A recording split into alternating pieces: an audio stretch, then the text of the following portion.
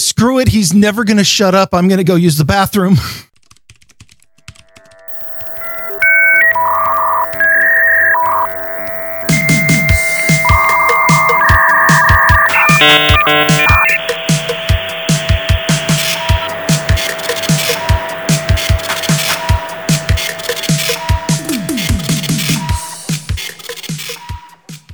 Hello and welcome to episode 70 of Grumpy Old Bens. I am Darren O'Neill coming to you live from a bunker deep in the heart of Middle America just outside of Chirac, where it's about to storm outside, but at least my system isn't blue screening.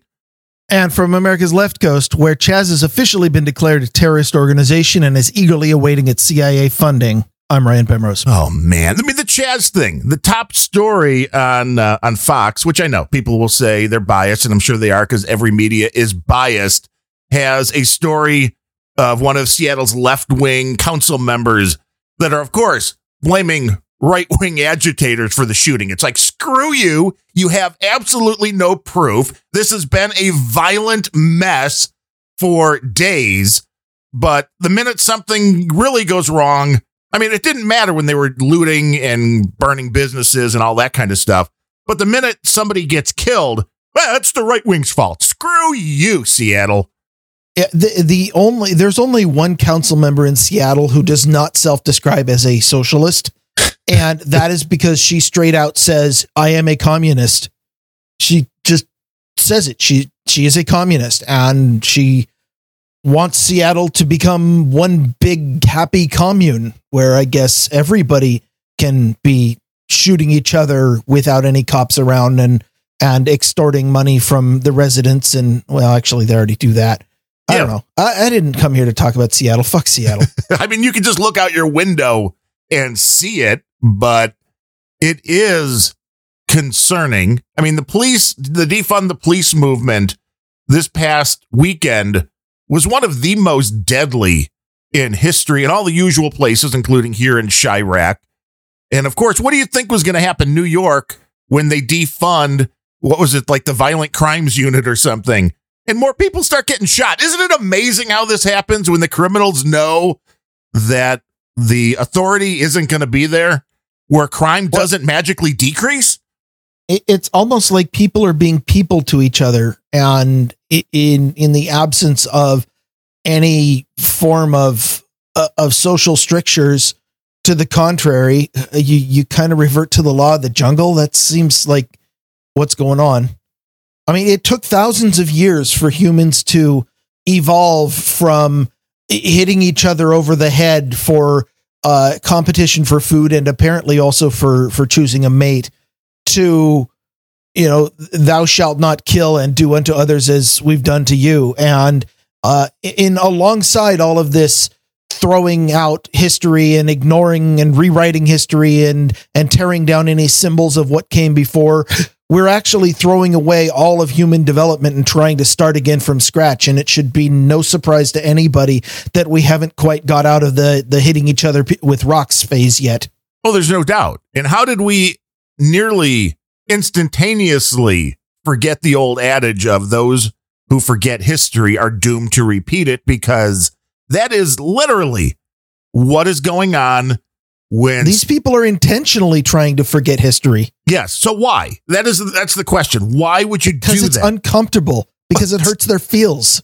I don't know. Is it because it hurts their feels, or is it because they want complete and utter control? Is it? Well, if you ask them, it's because history is racist. And because they're making the fallacy of judging deeds of the past by the standards of today, and not even the standards of today, but the standards that they've set arbitrarily themselves. Right, because history is racist, but so is the future. So then shouldn't we just nuke the whole planet?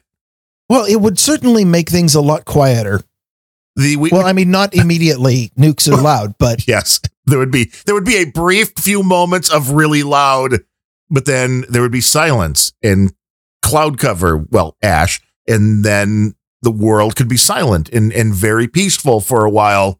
But there are so many of these things.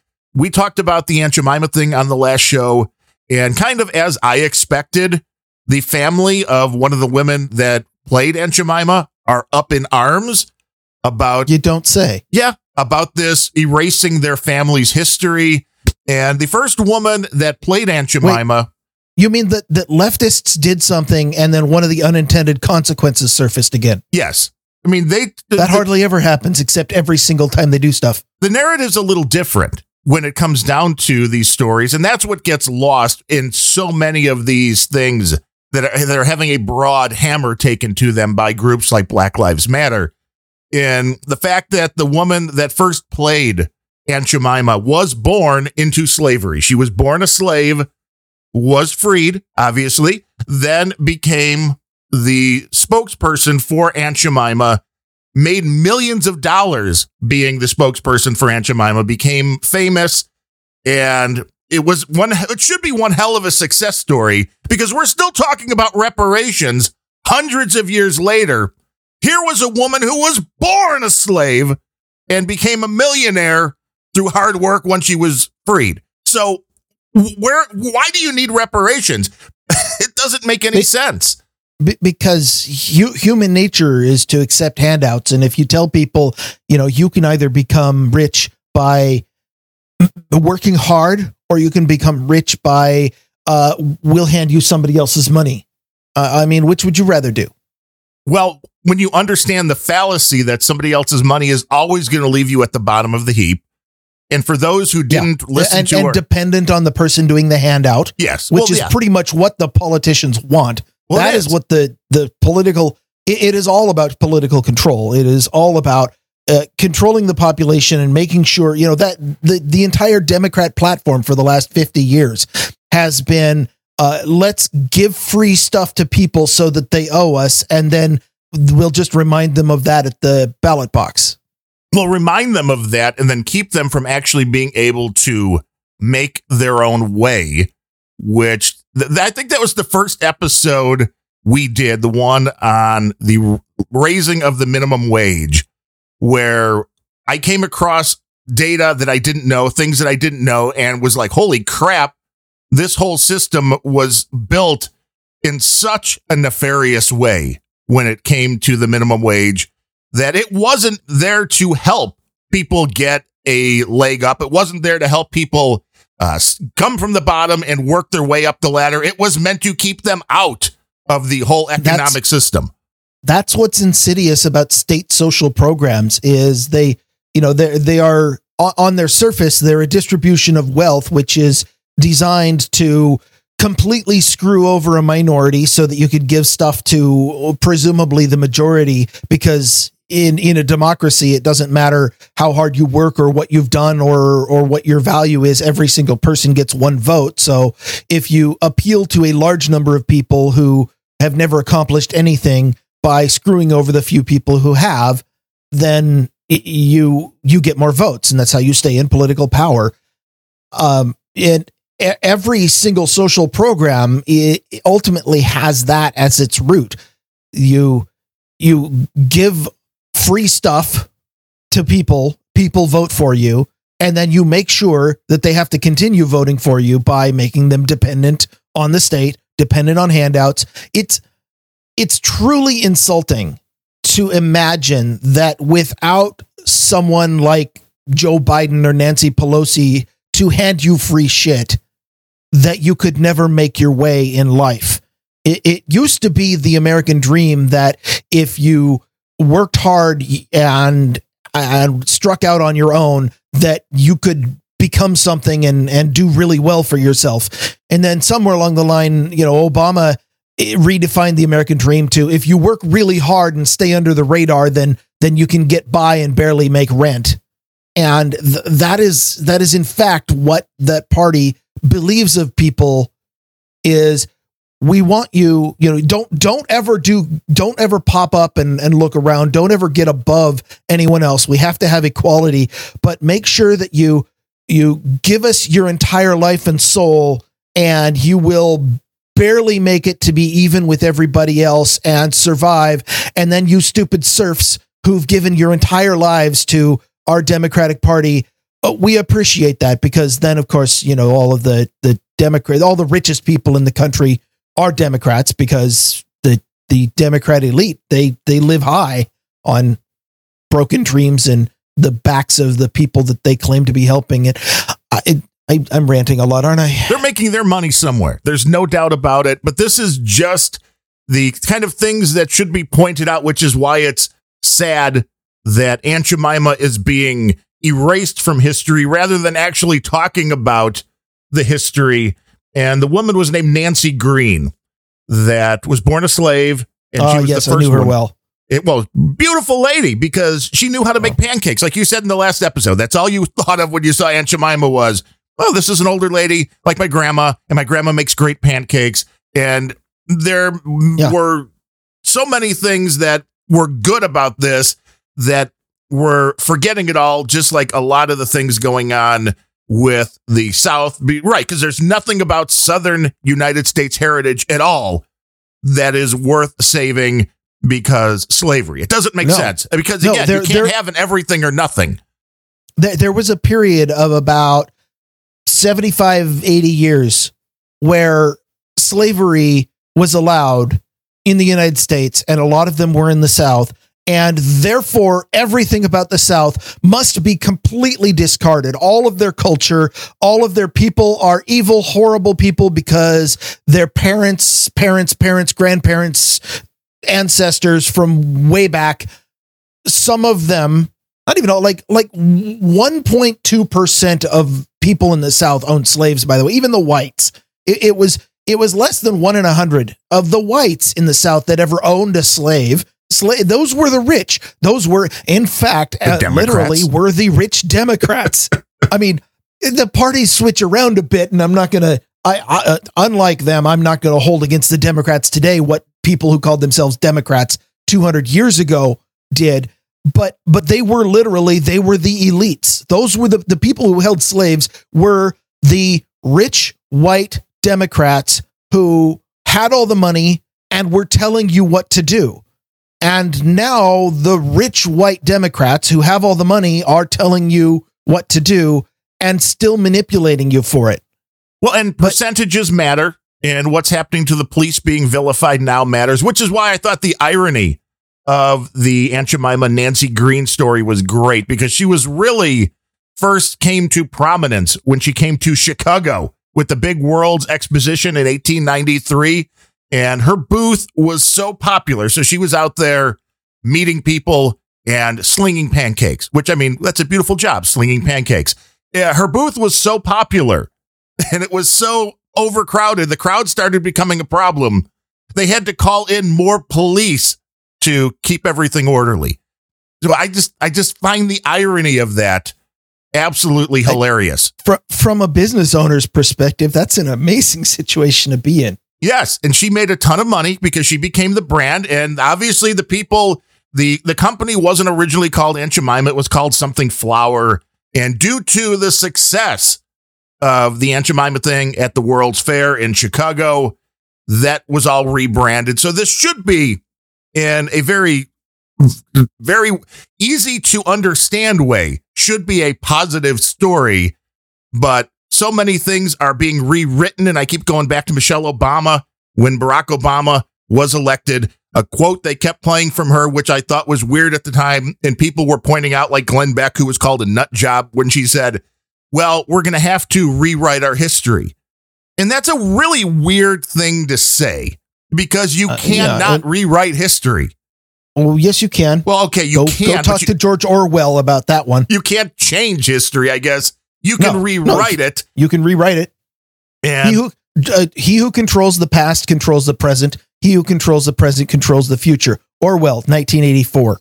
Which is why we should be really worried. I mean, the BBC, didn't something in the UK, there was just a story where the BBC was like, well, George Orwell's writings don't coincide with our current view upon the world. It's like, wow, are you that far out? Wow. Okay, or just not paying any attention. Yes. Oh, you want to hear another interesting parallel that I learned? It's something that was happening during the Civil War. Was that people, Democrats in the South, were during the Civil War and even for a couple years afterward, were lynching Republicans in the streets for the crime of having a different ideology. No. In this case, the ideology was, hey, maybe these blacks shouldn't be slaves anymore. But yeah, that I just thought that was interesting. Well, violence in the street is nothing new. And you can make the case, people will say things like, well, the Revolutionary War, this is what happened. They overthrew a government and that was a good thing, right? And yeah, but everything in context matters. Knowing what has come before matters. We're living in a society now where it seems like every bit of information is being skewed in a direction to remove the truth and push a narrative. It's one of the common threads that we've had in the podcast since day one. It's what No Agenda has made bread and butter on from their 10 years plus, that the media, which holds a very powerful place in society, and now social media is maybe even more so, because the media, you at least for a while had actual journalists who were doing investigative reporting, and there might have been a skew, but there was people that were still fighting for things to be reported fairly and honestly, even if they believed something totally different, understood that being fair and honest were very important things in order for the whole country, the whole world to run in the way that it should. Now, social media, any kind of fringe thing is allowed to go. People that are speaking just normal, conservative, kind of Christian things are being pushed into hate speech.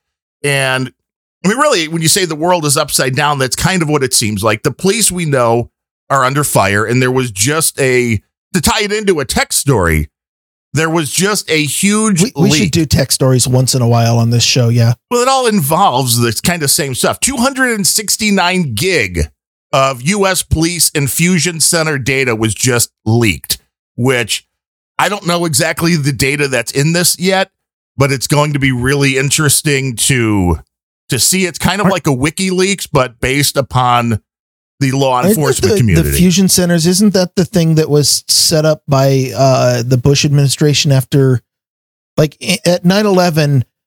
One of the reasons why the U.S. the government was slow to react, if slow is the right word, there were a lot of complaints that different agencies weren't able to talk to each other quickly, and they didn't have all have liaisons. And wasn't the fusion center, wasn't that the thing that the Bush administration set up, that every city would have a place where when something citywide happens, these people would authoritatively take control over all local agencies and coordinate and order them around? Well, it sounds about right. I'm not 100% sure, but that sounds about right, because on the face, that was a huge problem and is. I mean, we went from the huge problem of we have a bunch of smaller law enforcement groups that are doing things on their own, and their information, which it's kind of like the Old West. I love the stories, Gunsmoke, the old Westerns, where if you were wanted in one state,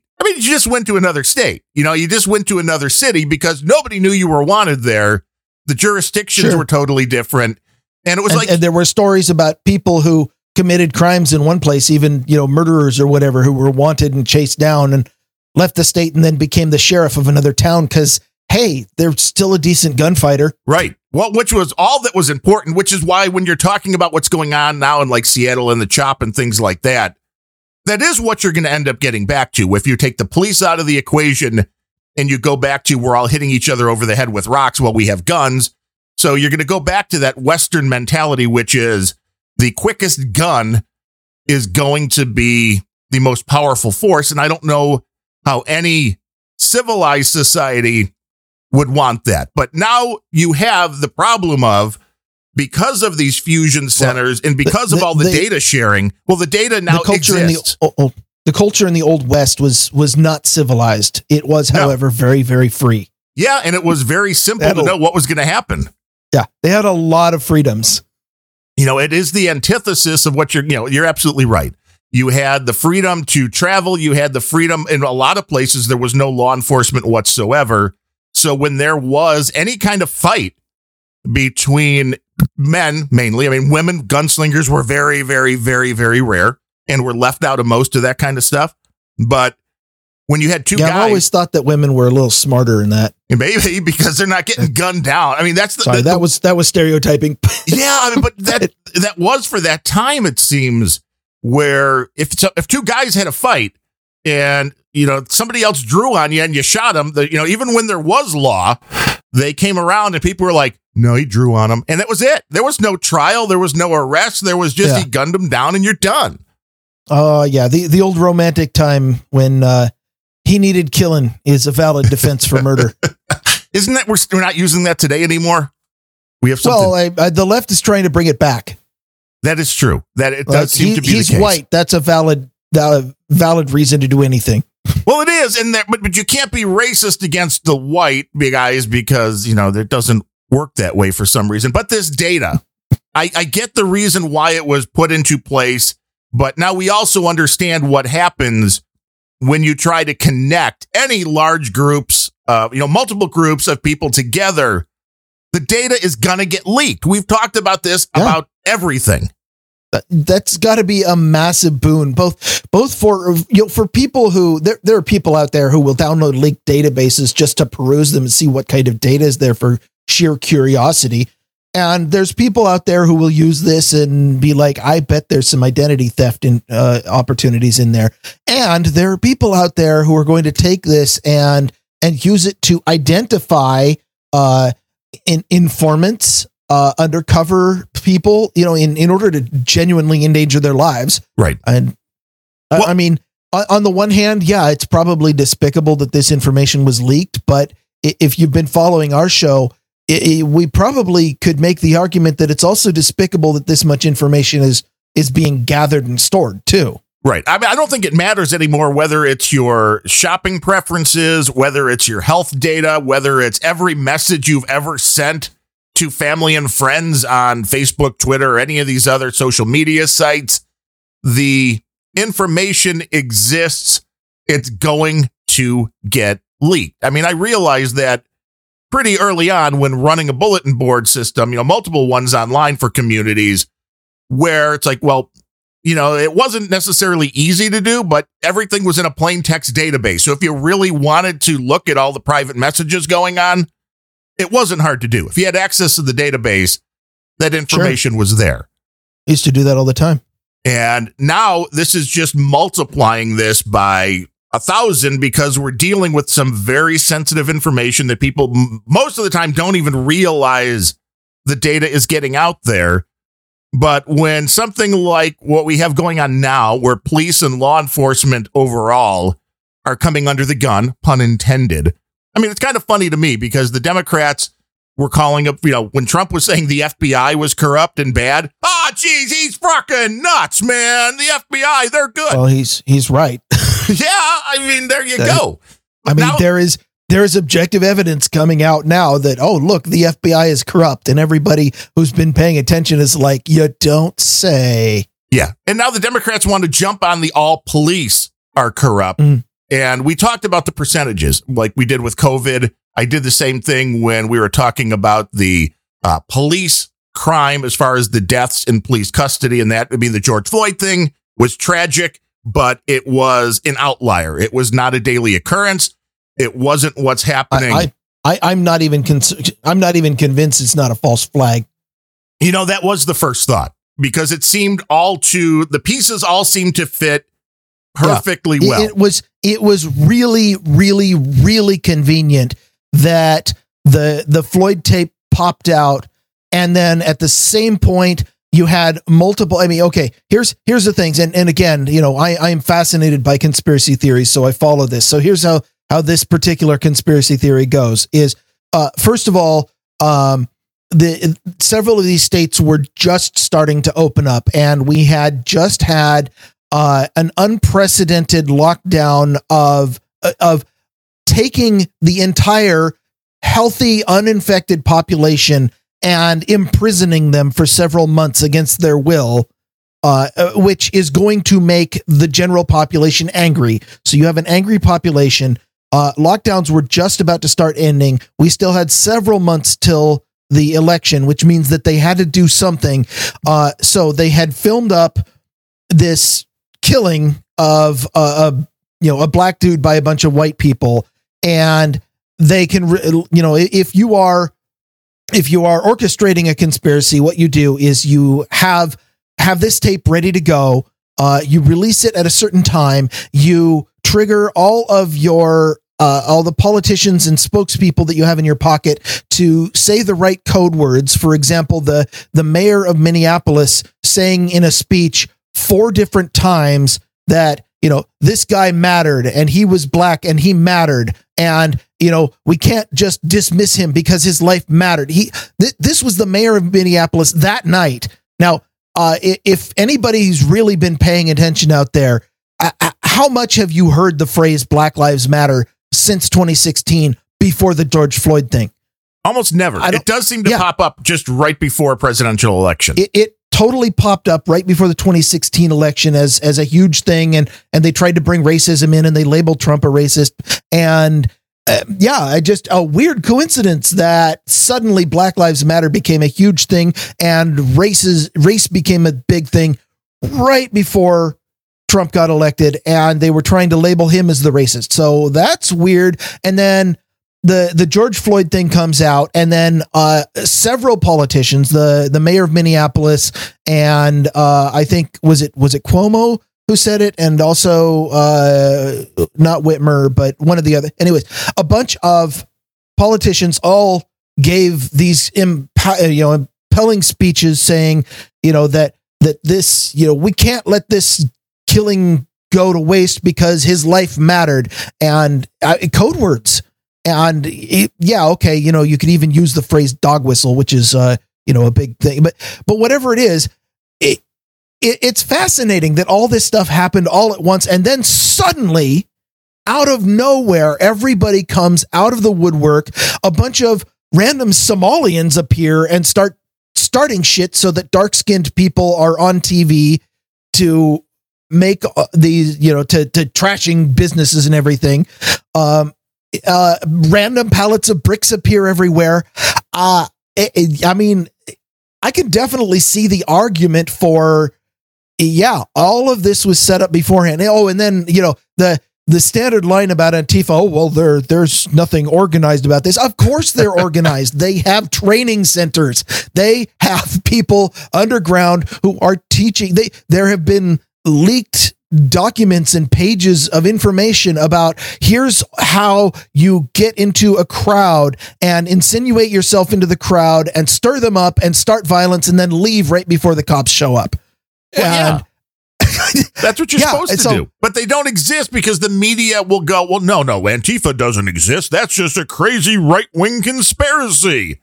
And this is what's being pushed on every level. The Black Lives Matter thing started with the hands up, don't shoot, for those who forgot about that, which was, and I'm forgetting what was the city where that was in. You're among the people who've forgotten about it. Yeah, but it was Louisville. It was, I'm blanking on the city, but somebody in the troll room will help us over at noagendastream.com. The hands up, don't shoot was, a cop gunned down a guy who had his back to him, who had just had his hands up and had surrendered. And then again, like everything, it seems, video of the situation surfaced. And we found out that was exactly not what happened, but a vast majority. Yes, Ferguson. And a vast majority of the media never corrected that narrative.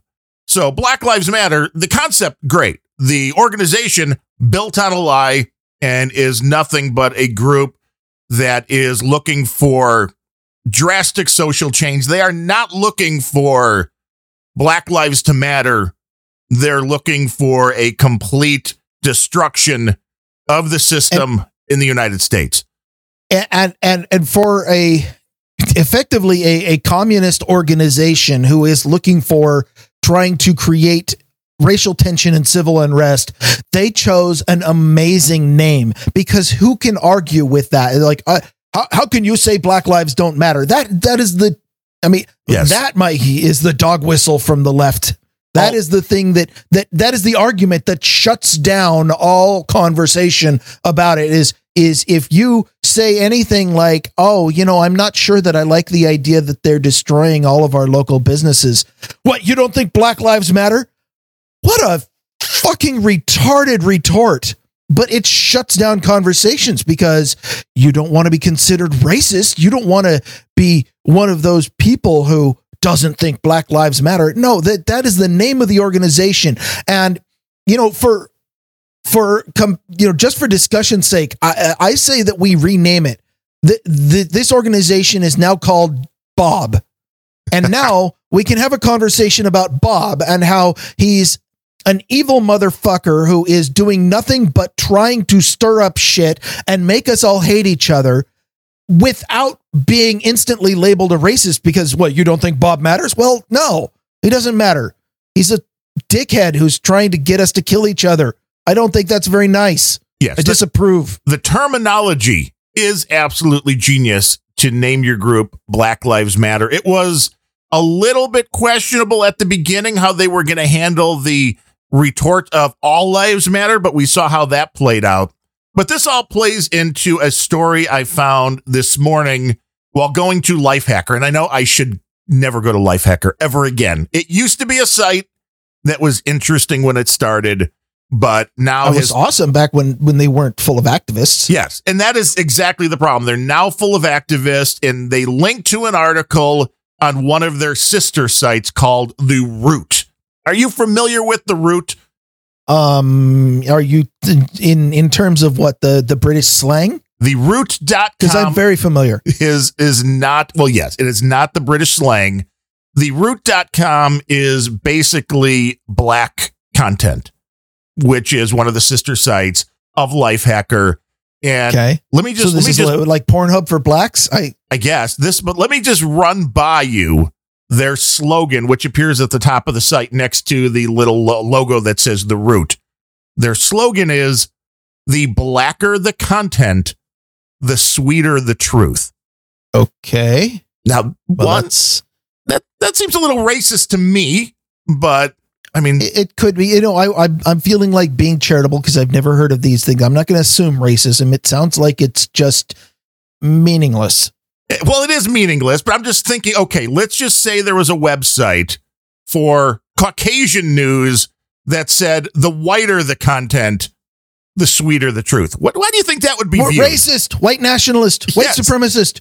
Exactly. Unlike the Black Lives Matter, but the story was, and you know what? There's a good chance that those labels would be correct in that case, but that doesn't make it right to do the same thing in the other direction. And we're not racist because we're black. Bullshit. Yes. Well, all of this stuff is about separating people rather than bringing them together, which should be a way for people to understand what groups they should stay the hell away from, is the ones intentionally trying to separate people. If you go back to Martin Luther King, it was all about everybody living together in peace and harmony. And there was a real call for unity. Black Lives Matter, the group, is not about bringing people together. I mean, we heard the stories of the pamphlets that were being handed out, like, well, if you're white and you're going to protest with Black Lives Matter, here's what you should do. It was kind of like stay to the back of the bus and bring them water and food if they need it. And you shut up because this is their time. Yes, Neil. Yes. But, this is all about unity. I'm sure it is. So, I mean, really, that's one way to tell the bad people from the good, in my viewpoint, is if they're trying to separate you by your race, they're probably not the people you want to be hanging out with. But the story on The Root was, report, hundreds of police officers belong to racist Facebook groups. And I've immediately got questions. Really? Yeah, I do. I have. I immediately call bullshit news story.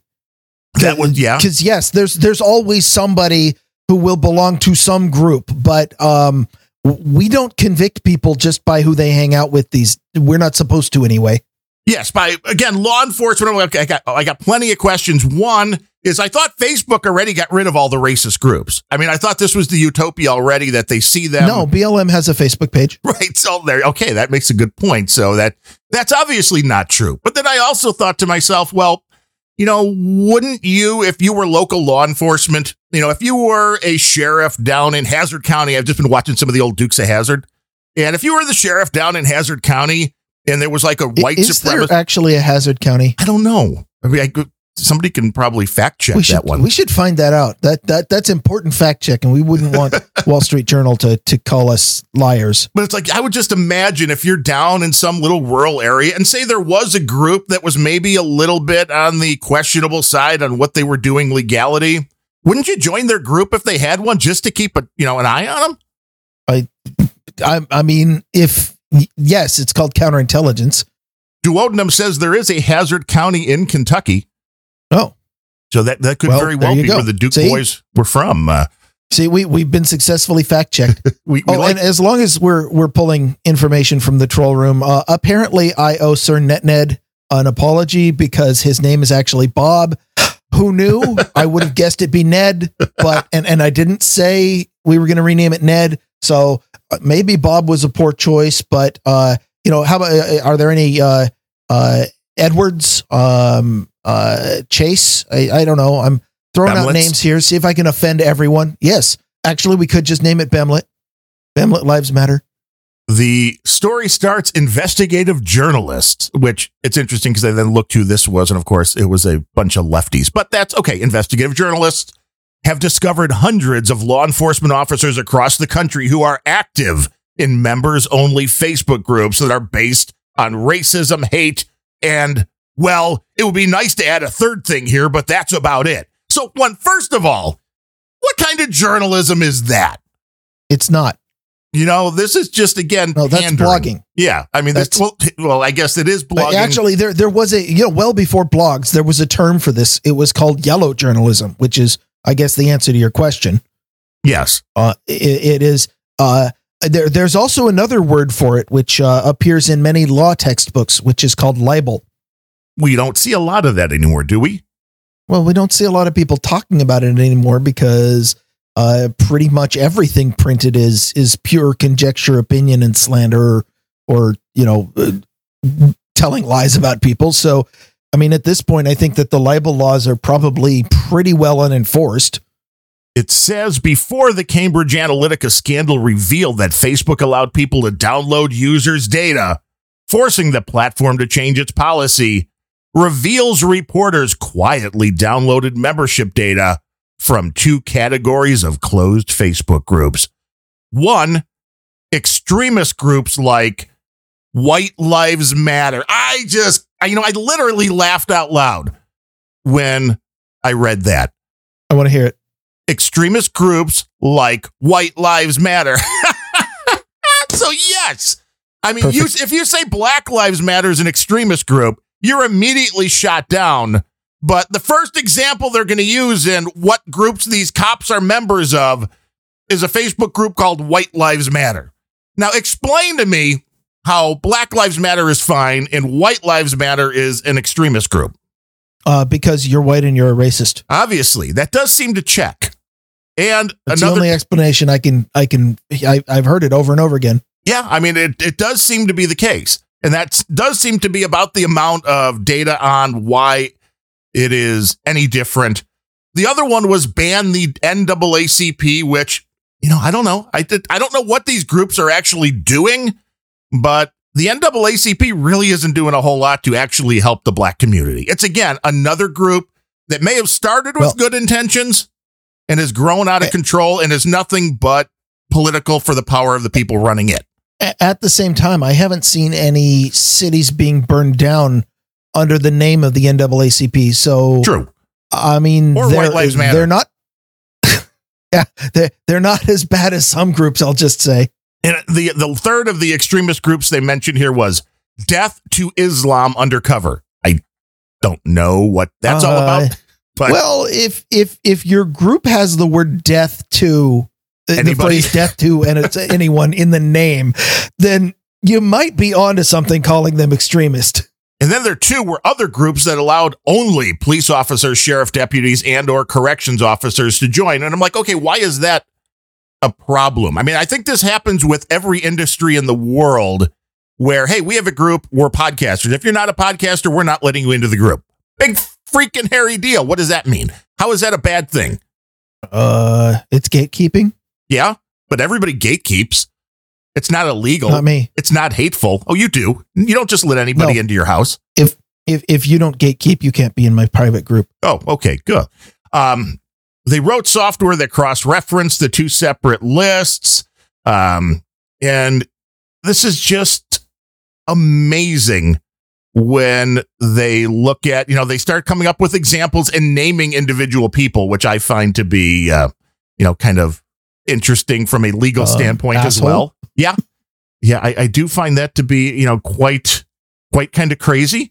But then you go to the original article on this, which was, it was this revealnews.org was a great headline. I have to admit, they write a snappy headline, which was "To Protect and Slur." I thought that was absolutely great. So is that a commentary on drunk cops? I think so. I think when they get too drunk, they slur. And the quote from that article was, "Most of the hateful Facebook groups these cops frequent are closed, meaning only members are allowed to see content posted by other members. Reveal joined dozens of these groups and verified the identities of." How many cops do you think they verified the identities of from these groups? It's a huge problem. I just want to let you know it's a huge problem. And as of 2018, there were 686,665 cops active in the United States, law enforcement officers of some way. So 686,665. How many do you think that this great investigative journalism that is putting the hate group that all cops are bad to protect and slur, out of those 686,665, how many identities do you think they were able to identify of these officers? 33. Almost 400 current and retired. Okay.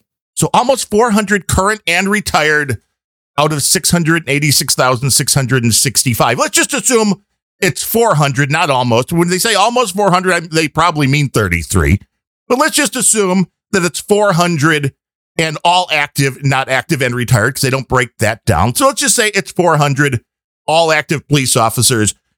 400 out of a case of 686,665 is 0.5% are in one of these groups that they've been able to confirm. And nobody can confirm they're in these groups because they necessarily believe in any kind of racist ideology, just that they joined these groups. And like I said, wouldn't that be part of their job? As part of getting a degree in computer science, and I studied computer science and I studied mathematics, and I didn't come out with any programming language knowledge that was useful in the real world, because even back in the 90s, the whole university thing were so out of touch. They didn't, but one of the valuable things that I studied during this, my cursor just went. Am I still connected? Yes. Okay. We have Benrose. One of the valuable things that I studied that actually is useful was formal logic, and the ability to decide when an argument follows from another argument. And the formal part of the formal logic was actually used in math, which is pretty necessary for creating proofs. But it wasn't a big leap from there to realizing that you can, of course, apply it to arguments people make. And so I trained myself to notice fallacies. And in general, the moment that somebody tries to produce an argument and they use a fallacy in their argument, then obviously their argument doesn't apply, isn't valid. And I can generally ignore what they say. And if I want to be particularly helpful or particularly an asshole, I'll point out where their argument is flawed because they used a fallacy. And the thing that was going through my head was, when you went through the whole story, was the guilt by association, which is exactly what the entire premise of the story is people are in this group, and therefore, because I have decided that this group is evil, this person is evil, which is formally part of the fallacy of stereotyping, which actually the great part about it is it's applied at several levels. It's first of all, somebody did something evil in this group, and therefore I have chosen to believe the group is evil. That's fallacy one. Second, a person is in this group that I've chosen to be evil, and therefore that person is evil. Fallacy two. And then, this person we have demonstrated is a cop, and therefore all cops are evil. Fallacy three. So we've compounded the fallacy of composition and the fallacy of stereotyping 3 times to make this insane logical leap.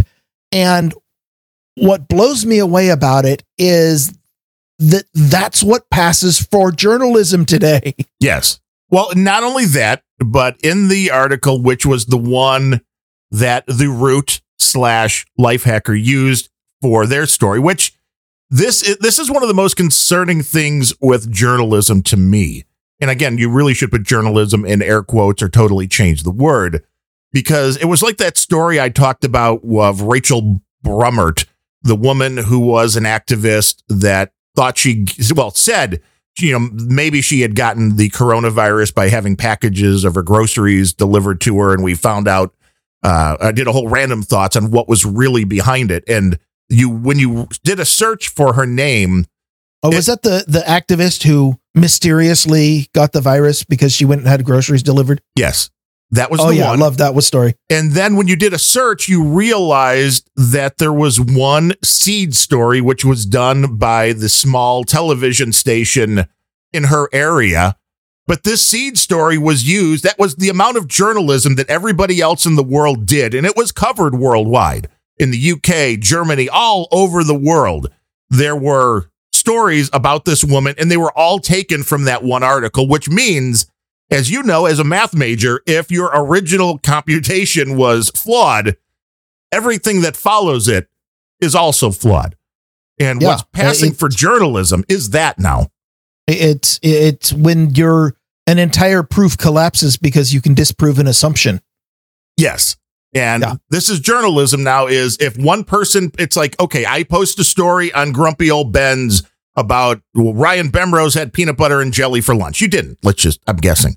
But every other newspaper. You're spreading awful rumors. Right. I haven't had lunch yet. But every newspaper in the world picks up that story then because, it was on grumpyoldbens.com. Obviously, it must be true. That's our source. Real journalism is dead. People actually checking things, people going further, even putting the person's name into Google, which I would have believed the original story a lot more had the original story gone and said, well, her background, she's not just a random citizen. She is a anti-vaxxing, medical activist. She had problems after taking a certain medication. But when you leave the background out, everything starts to break. Hypochondriac as well. Probably. I mean, allegedly now they thought that she got it from touching a keypad at the pharmacy. I'm guessing she probably inhaled something at the pharmacy when she went. But this story that, again, was used for the Root, this was their Root, has a little blurb about a Chicago police lieutenant who was in some of these groups. And it talks about how he posted some, anti-Islamic, which they don't show any results, and anti-transgender propaganda. Well, the thing he posted, this is the only thing they have a screenshot of. This is the only proof they have that this guy is a scumbag, is a screenshot of something posted by an organization called StopCorruptingChildren.ca. And I looked them up. They look to be a pretty vanilla Christian type group out of Canada. And they're suggesting that we disband all colleges. Yeah, that would actually stop corrupting children. That would actually be a good thing. It would help. And that was actually one of the things they said, not colleges, but as far as, anti-bullying and all this other stuff. But a pretty vanilla group. But this little meme that he posted has a picture of a little girl, just kind of little frown on her face that maybe 5 years old or so. It says, "Please don't confuse me. I'm a girl. Don't teach me to question if I'm a boy, transsexual, transgendered, interested, or two-spirited, or intersexed." I'm sorry. It's very small font here. So that is what is considered as this horrible, hateful stuff these cops are doing in these closed groups is just, it's absolutely bizarre. And they see this. Well, the most awful anti-trans hate speech you can possibly give these days is there are only two genders. I'm not seeing any more in the COVID stuff. That is hate speech. How do you even fight that? I mean, how do you fight the insanity of that when this is what's going on? Is like, oh my God, this is so hateful. It said, a meme that said, I'm a girl, don't confuse me. I'm not a boy. Don't make me, ask me if I'm transsexual, transgender, intersexed, or two-spirited. Whatever. What does two-spirited mean? It's TWO spirited. Is that like the way it works with arguing against people who have emotional outbursts and consider name calling to be a form of argument is that if you get into a discussion with them and they start spewing retardation, your first resort needs to be to disengage and don't play their game. Don't argue on their level, because their level is devoid of any kind of logic or thought, and simply just whatever stream of consciousness comes to mind, it passes for an argument. And if you find yourself faced with somebody of such idiocy that it is impossible to make a logical response because there was no logic in any of the statements, just leave. And then if they continue to follow you, then, punch them in the face in self-defense and then leave.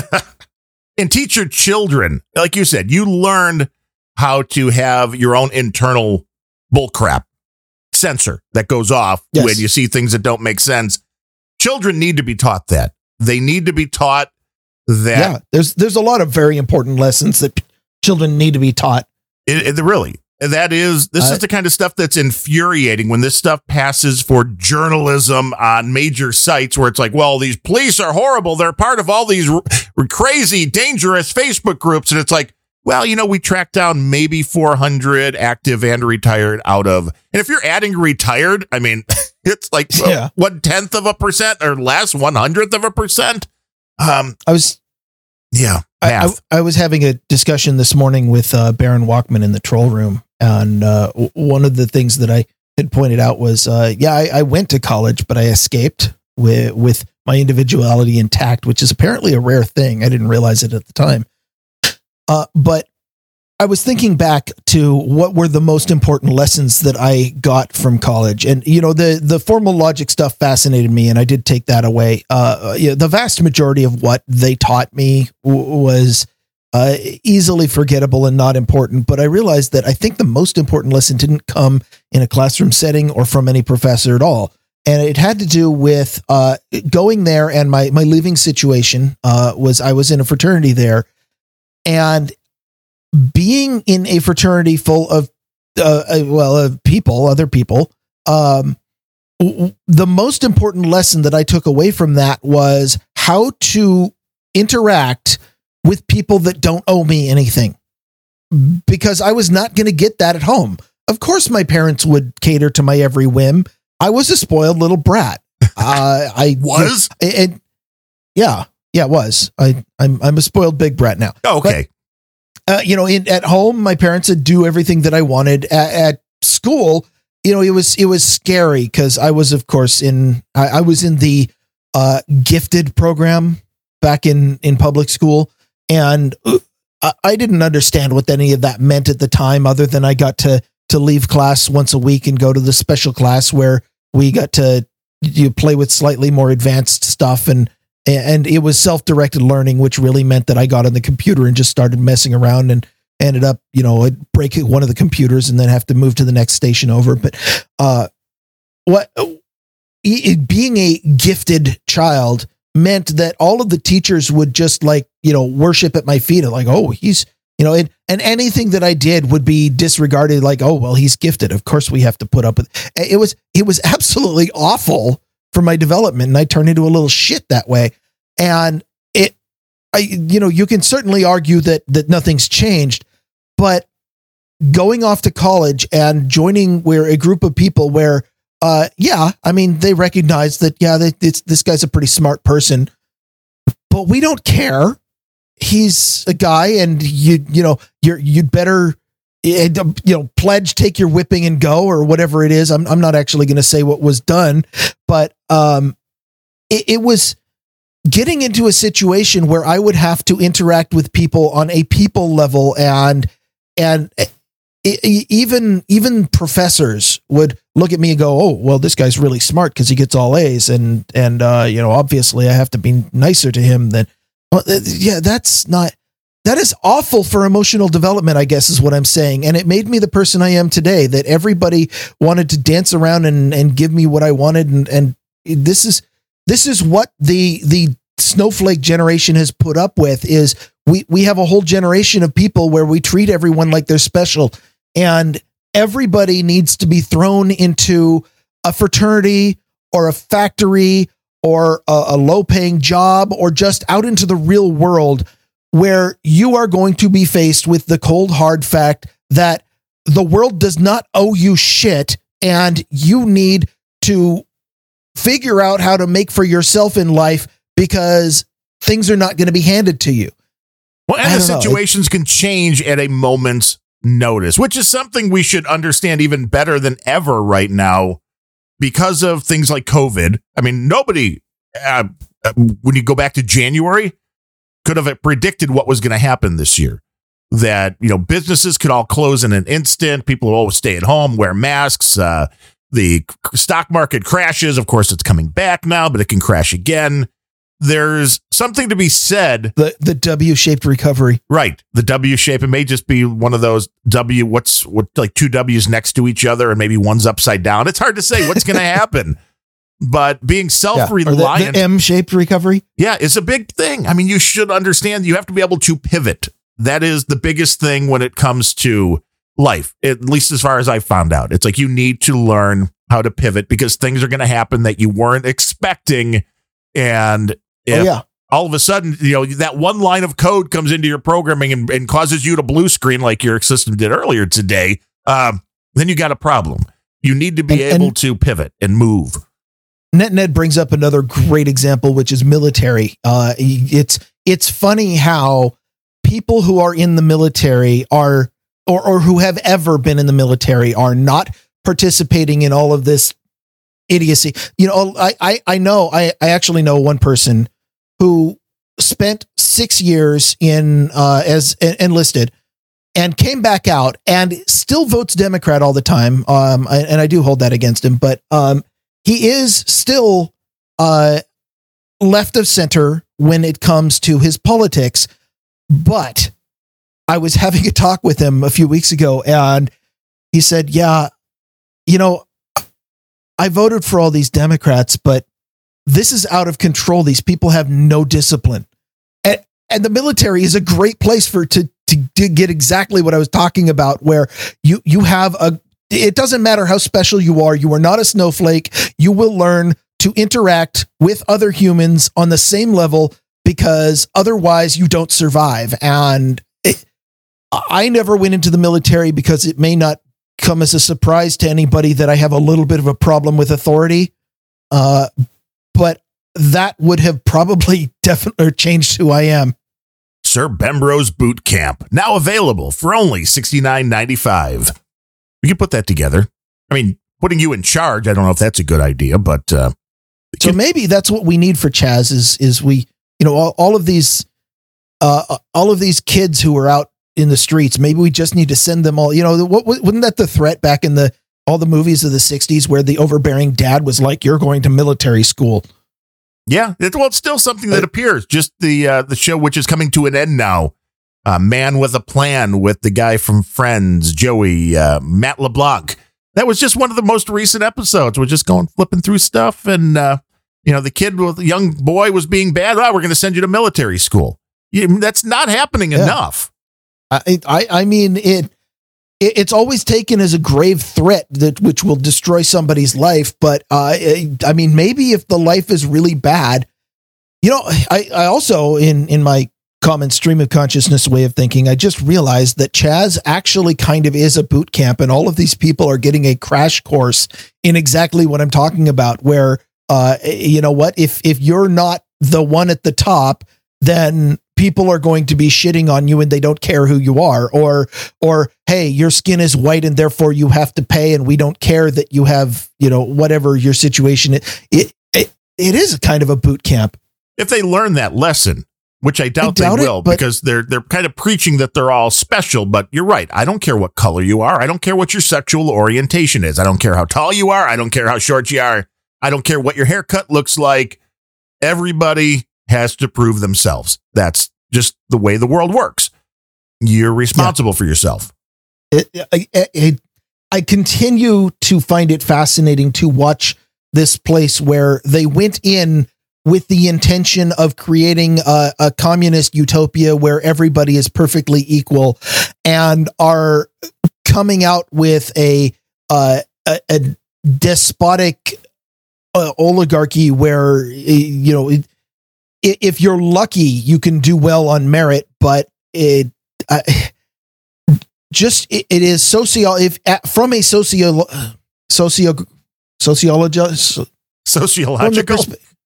sociopathic perspective. Oh, well, you definitely have a sociopathic perspective. It is incredible to watch. And just as a scientist, we've talked many times about how when you want to see how certain policies work, you can conduct an experiment. And a good experiment is implement them in one place and don't implement them somewhere else. And a bad experiment is that some politician gets up in front of people and says, we should do this, and then implements it everywhere. And it's one of the reasons why one world government is so incredibly scary, because the people at the top will always be pushing to implement something everywhere, and we will never know if it works. Well, but from a scientific perspective, watching this entire thing unfold and letting it play out is amazing, because we get to use the rest of the world as a control and watch what happens.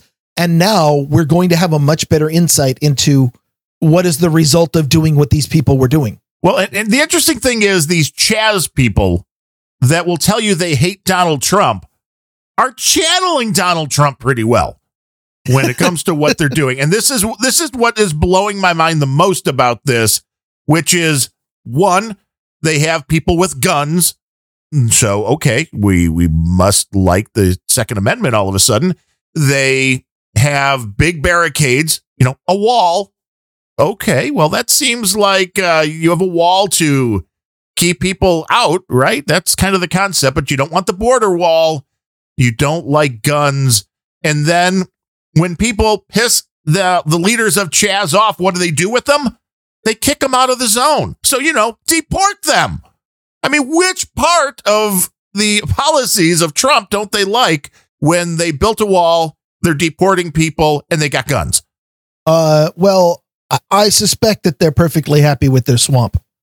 Yeah, I don't get it. I don't understand, but they're everything they claim to hate, they embraced when they took power immediately, which is the problem of power, right? It's easy to be the student. It's easy to be the activist when you have absolutely no power whatsoever. Like I said, fascinating sociological experiment. It is. Just like when Trump's kid asked him about what's in, all the spooky, alien type things and he's like, yeah. Oh, that was awesome. He's like, I'll maybe let you know. He revealed precisely nothing, but he fed the conspiracy theorists for years to come. Yes. I thought that was amazing. He said nothing in such a great way to just keep things rolling the way they should. We don't want to shoot any conspiracy theories down. And we all come down again with the logic of, if you really think we're the only people in the universe, and if you do, you're probably a little short-sighted, and we may just be you think the Chaz is a big sociological experience. What's going on Earth is a big sociological. I look at what's going on Earth, and I think sometimes I think I might be the only sane person in the entire universe. And that would be a scary thing, wouldn't it? If you were the only sane one. If I were the pinnacle of humanity and the shining beacon of sanity, and this is the best they've got. And, it is. The Vogons are like, okay, that just nuke it. Just get rid of it. We're going to put in the expressway. Everything will be saved. And if you don't get that reference, you are not old enough and don't read the right books. So long, and thanks for all the fish. Another big story that I just came across this morning, Andrew Yang is pushing for big tech to pay users for their data. And I thought it was interesting in a bunch of different ways. I mean, one, we all know Andrew Yang, failed Democratic presidential candidate. He was the one that wanted to do universal failed income. Economist. Yes, right. Definitely failed Dismal economist. failure as an economist. Unless you can print money, then he's okay. If you could just continue to print money. And that is why a lot of the people in that party are completely failures at economy. But we could just print more. Nothing to worry about. It's an interesting concept, wanting tech to pay people for the data, but I think it just shows how out of touch he is with the reality of making something like that happen. By the way, Adam on No Agenda, Adam came up with, I had made the argument that the problem with the printing money and in fact, the problem with what Trump is doing or had done, printing money to hand people money because, you can't go to work and we're just going to is inflation. And Adam came up with the idea that he got from his New York banker friend, who probably knows a whole lot more about money systems than I do. But the description was that it's like some kind of indemnified cash or something that I didn't quite get the term, but it was, if John redescribed it as, they're cooking the books, and it was like they're borrowing against future money but putting it on the books today. I didn't understand how that happened, but the understanding that I got was they're avoiding inflation with a pyramid scheme. And that did not make me feel any better about my inflation argument, because if you're straight up stealing or printing money to hand to people, you're going to get straight inflation. And that's a problem. But if you're then scamming them with a pyramid scheme or tricky accounting tricks that cook the books, then at some point this is going to come out. And instead of straight inflation, which is going to cause some problems, what you're going to get is level and then a crash. Right. And that bothers me a lot more. Yeah, well, it's definitely not something that should be changes made willy-nilly. If somebody understands what this immunized cash or whatever that they're like, how is this not just a pyramid scheme that is going to collapse at the end? Well, it all will. Just like when you keep selling your debt off to places like China, then people go, why are we paying them? Well, the best governmental pyramid schemes are the ones that last exactly 8 years, because you have a good economy and all the benefits today, and then it collapses on the next guy's term. That is the nice way to do it. Or then you have guys like Obama who say, well, the economy will never come back. What does Trump have, some kind of magic wand? And then when the economy comes back, was like, well, I started that. I set that up. Well, yes. I mean, politicians will lie. Take credit for everything that goes good and blame your predecessor for everything that doesn't. That's the political way. Yeah. It's a system that is not going to change anytime soon. But I know we're interested in some tech stories, and there was another tech story. I thought this was interesting on the heels of the Joe Rogan thing with Spotify, is that Spotify is now testing an interactive system for doing podcast ads. So you never have to remember that promo code again. When all these people want to give away promo codes for whatever, it's the Nick the Rat, Sir Bemrose VPN. I already have enough pillows. Thank you. Right. You use promo code Bemrose 543 when you check out. Well, it's going to, with the Spotify app, of course, because you need an app, because Spotify is a walled garden system. If you want to listen to Spotify shows, you need an app, which was why a lot of people aren't going to be listening to Joe Rogan, I think. But this is where I see Spotify now. Now that they have Rogan, they know people are going to be coming in, and they know they have to make money somehow to pay Rogan what they offered to pay him, whatever his contract is. Though? Yeah, I think, because that's kind of the way the deal works. But I do believe this is going to hurt Spotify, because I think they're going to have to start getting nastier with ad interaction. I think it's going to have to get to the point to where, because you have to listen with the DRM crap that's and baked into these systems. No, I don't. You don't, but the people that want the content, let's just put it that way, are going to be forced to listen to commercials, not be able to skip them. Yeah, are going to be forced to go find the torrent. Yeah, I get that. Well, a lot of people will do that, and those will be the smart ones, but this is going to be this is a big first domino, I think, in how podcasts are going to be monetized going forward. And Spotify, I think, is going to start pushing people a little bit too far, but that's because they have to now, because they put a lot of money out there to get Rogan. And all of a sudden you're going to see things like, hey, well, our podcast app, we can, Joe Rogan says something about whatever brand, or he says something about vaping. And then all of a sudden it'll pause and you'll have to click a thing on your app to take you to view the page of whatever the advertiser is. And it's going to be interesting to watch.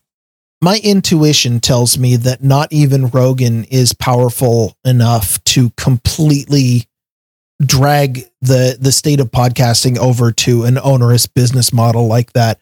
Oh, However, my intuition in January was that, this virus is going to be pretty bad, but I never saw coming that all of these governors were going to straight up throw the Constitution away and lock everybody in their houses. So my intuition has taken a little confidence shaking this year. So maybe they are in fact going to completely destroy podcasting with their attempt to create a walled garden. But they won't destroy podcasting. They'll destroy Spotify. Yeah, I'm okay with that. Yeah, I am too. I mean, again, this is the capitalistic system. They're trying something they think will work. If it does, great on them. If you push too far, because what Spotify doesn't affect No Agenda, a huge show with hundreds of thousands of people that download the show every show, and that's not going to affect Spotify that. Doesn't affect Grumpy Old Ben's either, except that we get content out of it. We do get content out of it, and I did look for the first time last night. I logged into. I totally had forgotten that I had a login over at Apple. Adam talked about doing this, which was how Adam was. One of the metrics he was talking about after the Joe Rogan appearance that he went on, that he knew there was an uptick in No Agenda was just directly through the Apple app, because Apple, as we all know, is a very walled garden type system as well. Yep. So if you're listening to podcasts on an Apple device, Apple knows. And podcasting doesn't afford people the ability to get the analytics that advertisers so crave, and that vain podcasters are so enamored with for reinforcing their self-importance. But Apple does give you all of that. But yes, that's one of the reasons why these walled gardens keep popping up is they can lure podcasts by saying, hey, we can tell you who's listening. We can tell you who's listening. Answer in 99.3% of cases, nobody. Well, yes, which is also the case, but I was quite pleased with the stats on Grumpy Old Ben's. We are moving in the right direction. Random Thoughts, same thing, moving in the right direction. We're still not up in the top, 20% or so of podcasts. Because there's a moving bar, and as much as you can argue that downloads mean nothing, they're at least a metric. And it seems like if you want to be in that top 20%, I think it was, or 10%, it was up there. You need, within the first 30 days of any episode, it needs to get 10,000 downloads. So we're only about a tenth of the way there. So everybody, tell 10 friends, turn them out of the show, make them listen. We'll be in good shape. But it is still I'm not sure that I think that the numbers are artificially deflated, though, because we probably don't have a lot of Apple users with how many times that you're just constantly crapping on their platform. You just seem really angry about that sort of thing. I'm not crapping on their platform at all.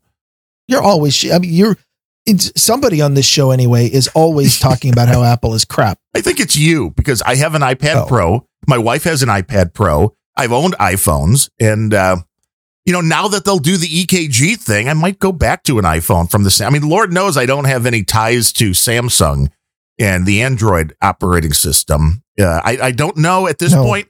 And we got some pushback. We got an email from a dude named Ben that thought Apple was completely evil, and I don't necessarily say that that's incorrect. I think that's probably correct. Yeah.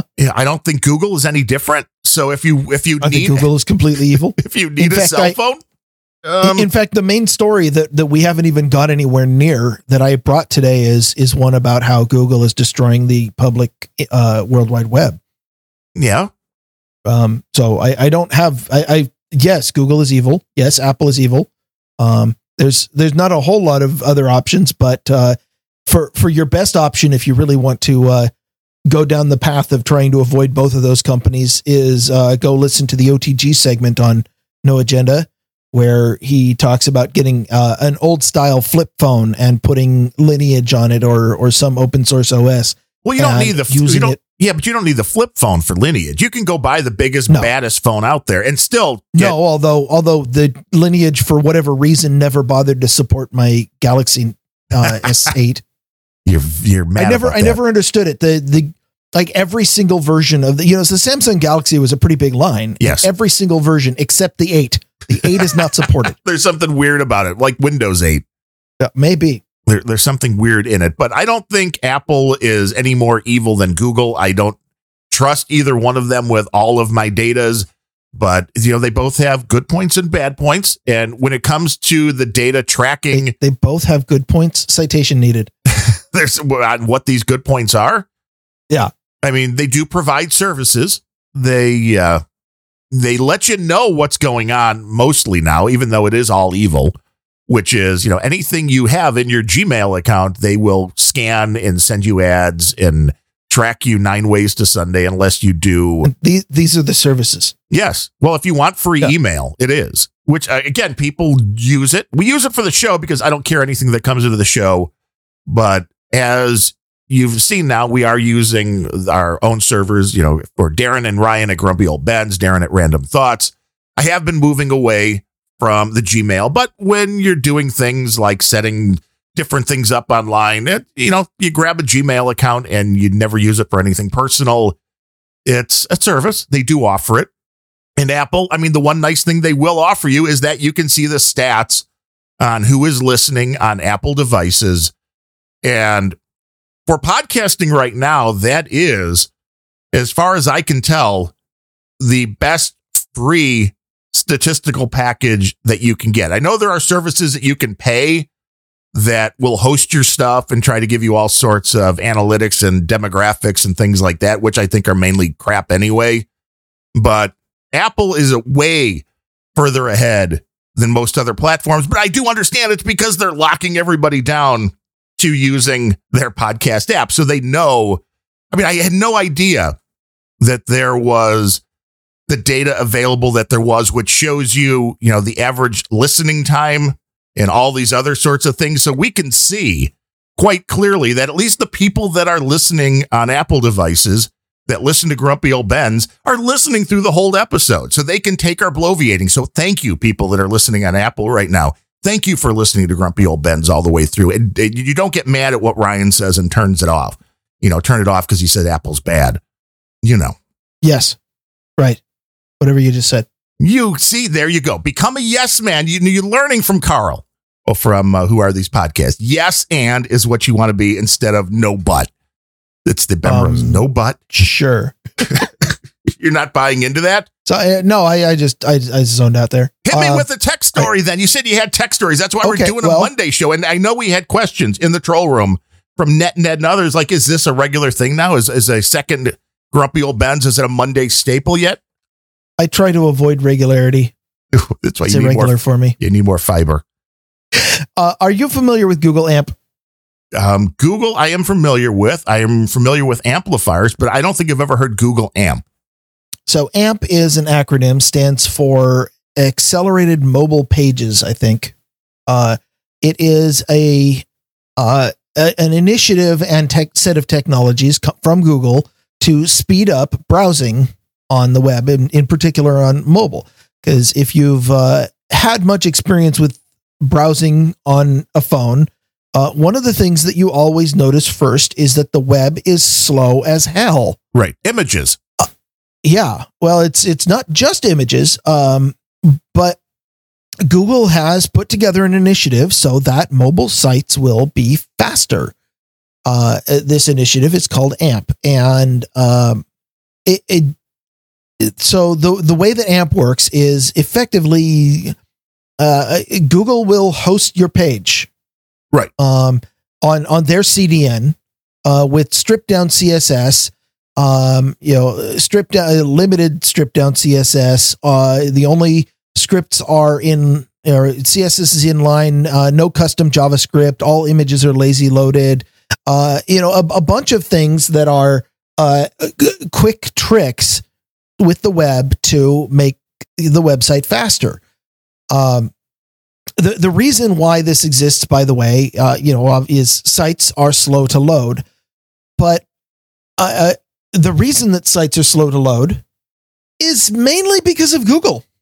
And so Google is putting together technology to solve their own problem, but more on that later.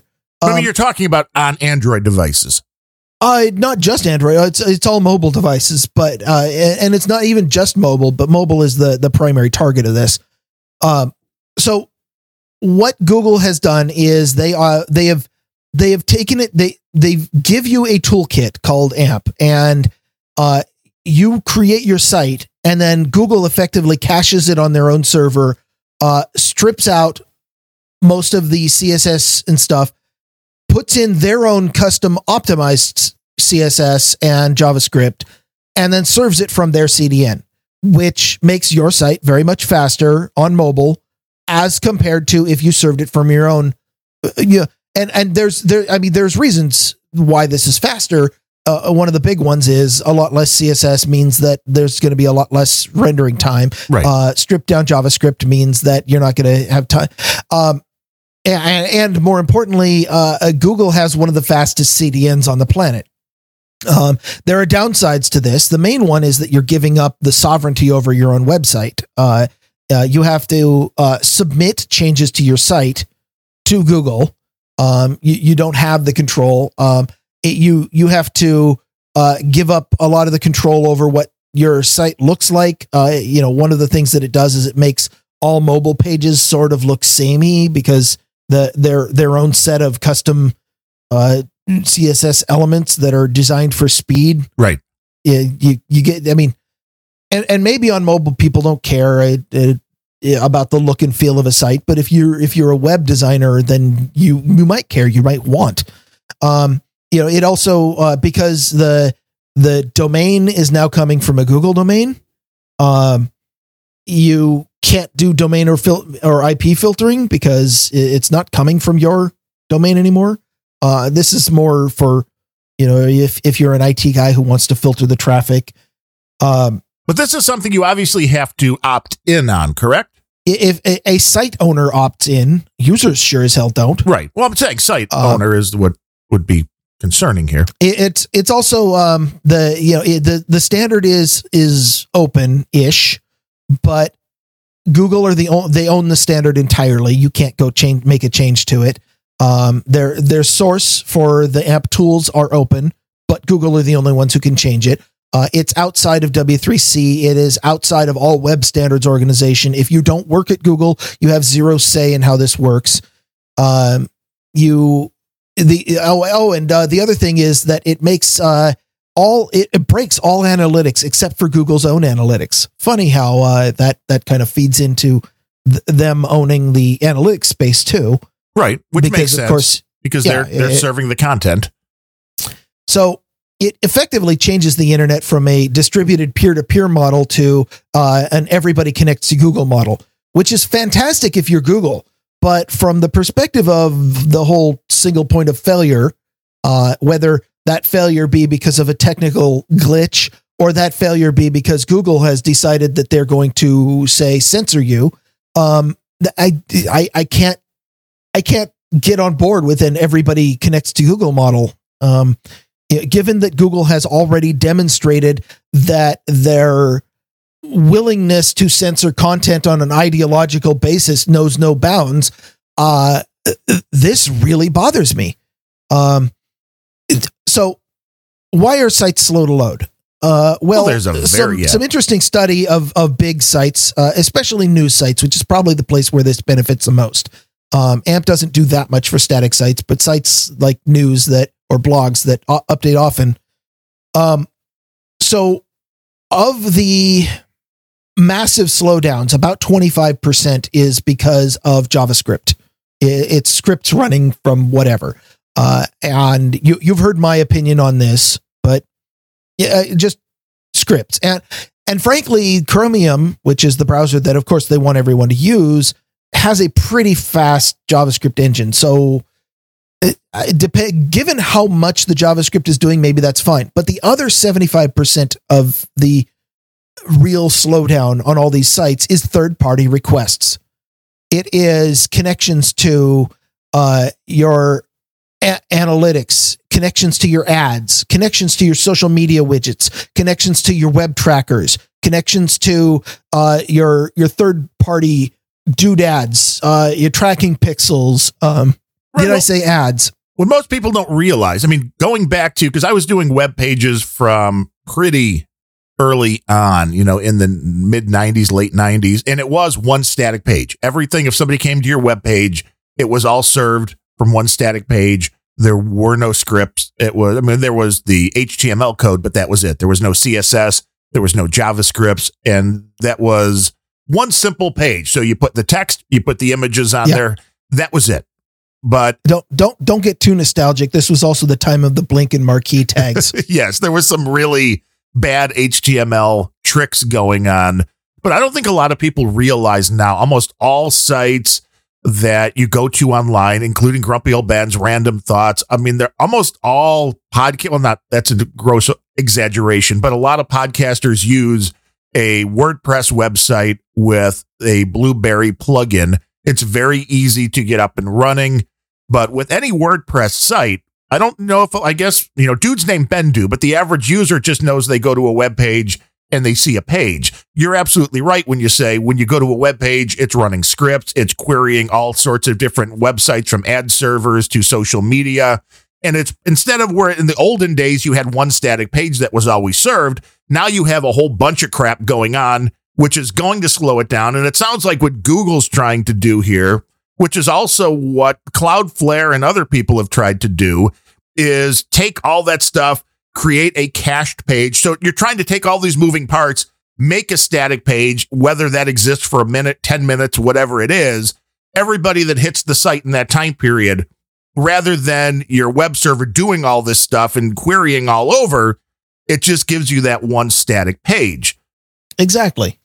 The problem that's rightly been identified is that the reason the web is slowing down so much is that every single site has to have 24 call outs to third-party widgets, services, images, fixtures, other stuff out on there in order to bring in the page. When most of the time, like if you click on a news story, what the user wants is the text of the news story, maybe the images to flip through. Right. But what the site owner wants the user to do is download all of their analytics, all their ads, so Google has decided that they are going to treat the problem of too many callouts by making the callouts faster.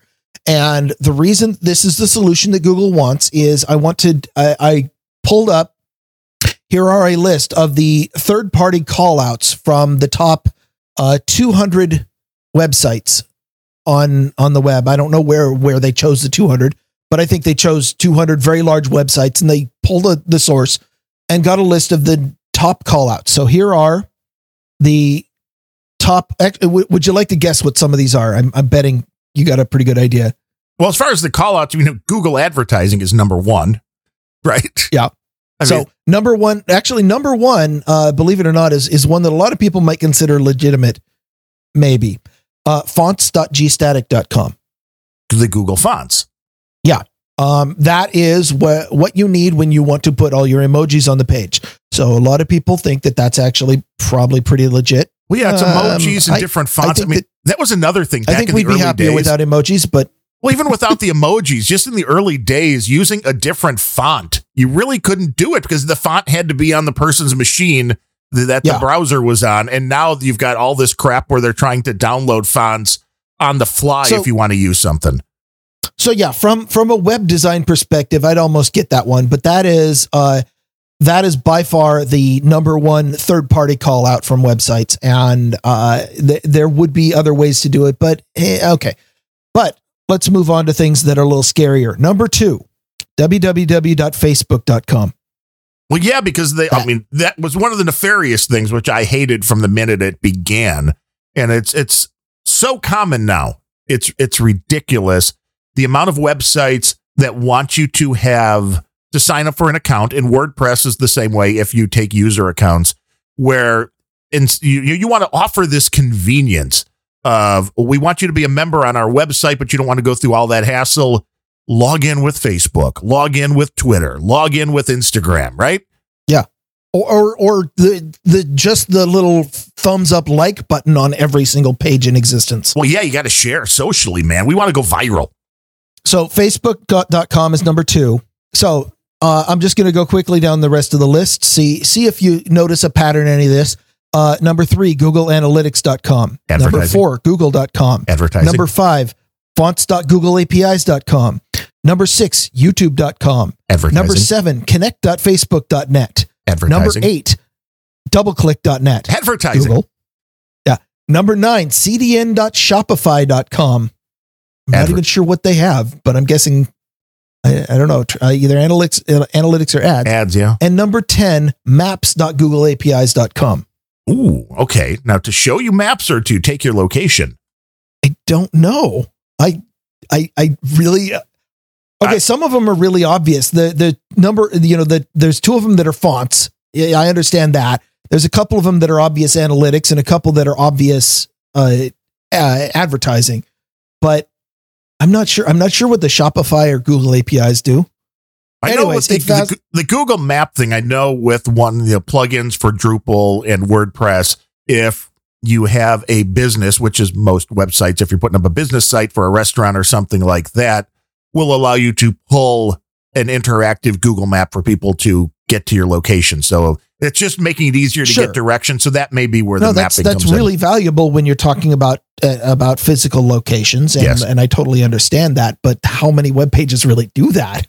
Quite a bit for any local businesses. But I don't know why that would be popping up if you say go onto a web page for like Grumpy Old Ben's. I don't know why you would need a mapping. Well, yeah, I'm Grumpy Old Ben. Pull up. We could put a widget on Grumpy Old Ben's that pulls up maps.google APIs and gives a map like, here is where Chirac is and here is where the left coast is. Yes. Here's the current location of Ryan's cell phone in his drawer at home. Yeah. I don't know if I want to be broadcasting that data. See? So anyways, the point of bringing up the list is Google has correctly identified that the thing slowing down the web is all these third-party callouts, but given that Google is 7 of the top 10, they don't want to take the obvious solution of maybe we shouldn't be making so damn many callouts, and instead want the solution of, well, let's just serve the callouts all from, the pages all from the CDN and make them faster. Well, it's interesting. I mean, because there's a ton of different plugins that will do this on sites like WordPress and Drupal and Joomla and all these content management systems like Lightspeed Cache, which is what's recommended by the people that run our servers, our web host, that their systems are set up for Lightspeed. And so that makes sense. And it does seem to speed up the serving of the web pages quite a bit. But I mean, I prefer doing that locally over having Google or even places like Cloudflare doing this. Because you see this, all the time, including No Agenda Social. Well, not all the time anymore. To be fair, Aroner has got that thing running way better than it did about a year ago. But that was one of the problems when the web server would go down. You would get the Cloudflare page saying, hey, yeah, that website's not coming in. Well, here's a static version, and it'll give you that. So, I mean, I get reasons why people use the technology, but I don't know. It is from the aspect of analytics, which is something most people really want to know how many people are hitting their website. That would seem to be a big thing you're losing out on. Of course, then Google will just sell you on their analytics, I guess. Yeah. Well, okay. So here's another thing I pulled off. Actually, this was what got me into the current AMP kick, because the vast majority of this is stuff that I've known about for a while.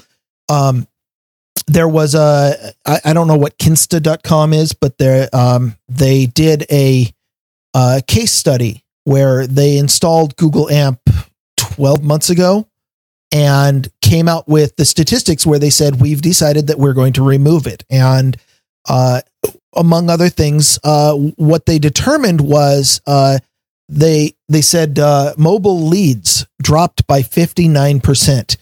Now, I'm not actually certain what leads mean, but it suggests to me sales leads, I think. Right, which would make sense if you have like a landing page and if that's going to be cached. So Kinsta looks like a web host. Premium WordPress hosting for everyone, small or large. Well, I'm not sure what leads are in the context, but it's clearly one of the metrics they value a lot. And they said that, they seem to tie it directly to their the success of their site. But their leads on mobile dropped by 59%, almost 60%. That is, if they had 500 before, now they have 200. That is significant. Basically people not clicking through. The other statistics they got, newsletter signups are down by 17%. Account creations during that period dropped by 10%. So putting AMP on their site, they didn't change anything about their website. They didn't change anything about their business. They just served it a different way and noticed a significant drop in user engagement. That is kind of wild. So I'm definitely going to put that in the show notes. I'm not going to pull too much out of it simply because I'm not sure that I have the vocabulary to really discuss all of it, but it's a pretty long, pretty good read. Well, it's an interesting concept. I mean, for somebody that's been into, web design and designing websites for decades, it has gone through a phase that simple is now what's back and quick is what people want, which is great because Flash is finally coming to end of life. So, I mean, that's going to be a great day. Yes, only a decade or two late. I know. I can't believe it's still around, but it's finally getting the plug pulled by the end of this year. But I get where a lot of this stuff's coming from because a lot of people that are doing websites have no idea what they're doing. And people like me who were professional web designers for years are much less in demand right now, which is why, I'm a podcaster, because way too many people are buying into this. I can just go to Wix or I can go to one of these sites like Squarespace and move a few things around with my mouse and have a web page. And the professional web designers are on gone. The topic of really slow web pages. Yeah. And it's something that, it makes sense to me because people are always looking for the cheapest way to go. But I understand. It's very low friction. Yes. It doesn't give you the highest quality web page, but in the interest of putting that thing up and having it out there really quickly with a bunch of pre-built stuff to customize and configure it, it's a valuable service. I mean, in the long run, I think things like Squarespace are way too expensive and too slow and don't give you what you need. But if you need a website for the long haul, then go out and get somebody to make you a real site. If you just if you're building a podcast and you just want to throw something up, then maybe this is perfect. Well, even with Squarespace, and I will say, I've designed a restaurant website for a friend on Squarespace, and it works really well, and it makes it very easy for even non-technical people to update it, but it is not out of the box everything you need. You do need to add custom CSS. You do need to understand how to do the search engine optimization and all that, but it is for the and price. By custom CSS, you mean go find a site you like and swipe theirs? No. I mean, you have to go through because I thought that's how it worked. Well, in the old days, that was. I remember I met a buddy of mine, but because he stole a site and didn't pull my code out, and I was just very passive aggressive, like, "Hey, if you're going to steal stuff, just maybe you want to take my email out of the website." But my favorite was when people would swipe images and just deep linked from the other site. Yes, because then you go change the image on the server. Right. Usually, it was the guy flipping them off that was just like, "Stop stealing my stuff." Stop stealing my bandwidth, man. But when I'm with the custom CSS on Squarespace, like one of the things I ran into was the little bar where the menu is, just where the text of the drop down menu is on a full size site, not the little stuff that shows up, the little burger thing on the mobile version of it, but the solid bar behind it was black, but I wanted it to be transparent. So I had to find the CSS. Hashtag Black Bars Matter. Yes. And so I had to find the CSS for that particular part and then overwrite it when giving it a transparency and all that. So you still, I mean, if you're totally happy with the themes that they're giving you, you can just kind of go for, to me, it's like they're giving you about you're 80 to 90% of the way there. But if you really want the site to do what you want, you still have to have some knowledge of how CSS works and be willing to actually put in some work. And if there's one thing I know about internet users these days, it's that they're afraid of knowledge and don't want to do any work. That does seem to be the way it is. So I don't know. But I can't totally poo-poo the Squarespace thing, but I will say there's a reason why a lot of small business sites, don't show up in Google. Because Google, I mean, they know, I read something that they're going to start penalizing you if your sites don't load fast enough on mobile for a while. Back before mobile was really something that a lot of websites worried about. Google start pinging people for that. If your site wasn't responsive, if it didn't have a mobile template or something along with it, they started dropping you from the search results, which is like, that is just such Naziistic behavior that the content might be what people want, but well, you're not putting it in a format we like, so we're going to drop you from our search results. Yay. Yeah. And if Google weren't the only de facto search engine for the entire world, then I'd be totally like, yeah, they're a private company. But given that they enjoy a monopoly, so that does tie in though to the last section that I had on this particular story, which is what can you do if you like me have decided that Google AMP is not necessarily the direction we want the web to go. And if you are a website operator, the answer is pretty simple. Okay. Don't use AMP. There you go. I know that's pretty tough, but there are a lot of reasons why you would want to. The main reason is, my page is slow. So what do you do about that? Well, you need to go in and think, and again, this is what you were just saying, where you have to do some work, but you have to go in, you have to think really hard about, do I need all of these widgets? Do I need all of this, these static upfront images? You can, AMP will lazy load all your images, but that's easy to do on your own site. You just think about, do I need all of these things to load up front? Do I need this autoplay video? Do I need this third-party JavaScript that we downloaded from an ad agency that takes 7 seconds to run? Do you really need all of that? And the pages that you want to go faster, start taking the crap widgets off of them. Go maybe move to an ad network that serves static ads or just image ads instead of some kind of slow JavaScript laden thing. Maybe do more server-side analytics instead of client stuff. I mean, there are a lot of things, and I've got I'll throw into the show notes the link to a couple of suggested lists that say, here are a ton of things you can do to your site to make it faster without having to go to AMP. And the number one thing is start taking all of this third-party crap out. One thing that increased by an average of like 8% load times for pages was to take just the fonts that you need, cache them on your own server instead of going out to the Google servers and serve them with the page. Damn. Made it a lot faster. Or here's an idea. Use normal fonts. Yeah, use fonts that are yeah. That's well, again, you're getting away. I am not a designer of anything. I'm not really big on visual design. It's one of the reasons why I've never had any of my show art selected. No, never. Never, not once. I've not had a single piece of show art selected for No Agenda. I've had one or two. Yeah, I'm not a good designer, and so visual design is not my thing. I understand there are some designers out there where the entire vibe of the whole site is broken if you can't use one particular font that you can only get in one. Yeah, okay, well, figure out how to do it. But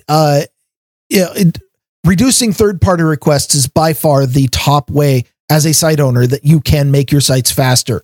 And then go in and start trimming down your JavaScript. And that's a little more difficult, especially if you're not a programmer or if you are contractually obligated to pull your JavaScript from somewhere else. But all of that takes work, and it's a lot more difficult than just, host it on our CDN. But if you do the work, then you get to control your own site, which is a lot more beneficial in the long run. It is. And I think we're going to change all the fonts on our site to Roboto and Comic Sans. I think that would give everything a nice professional look. I think that we should just return to a web where everything is Times New Roman. I mean, what do we need fonts for?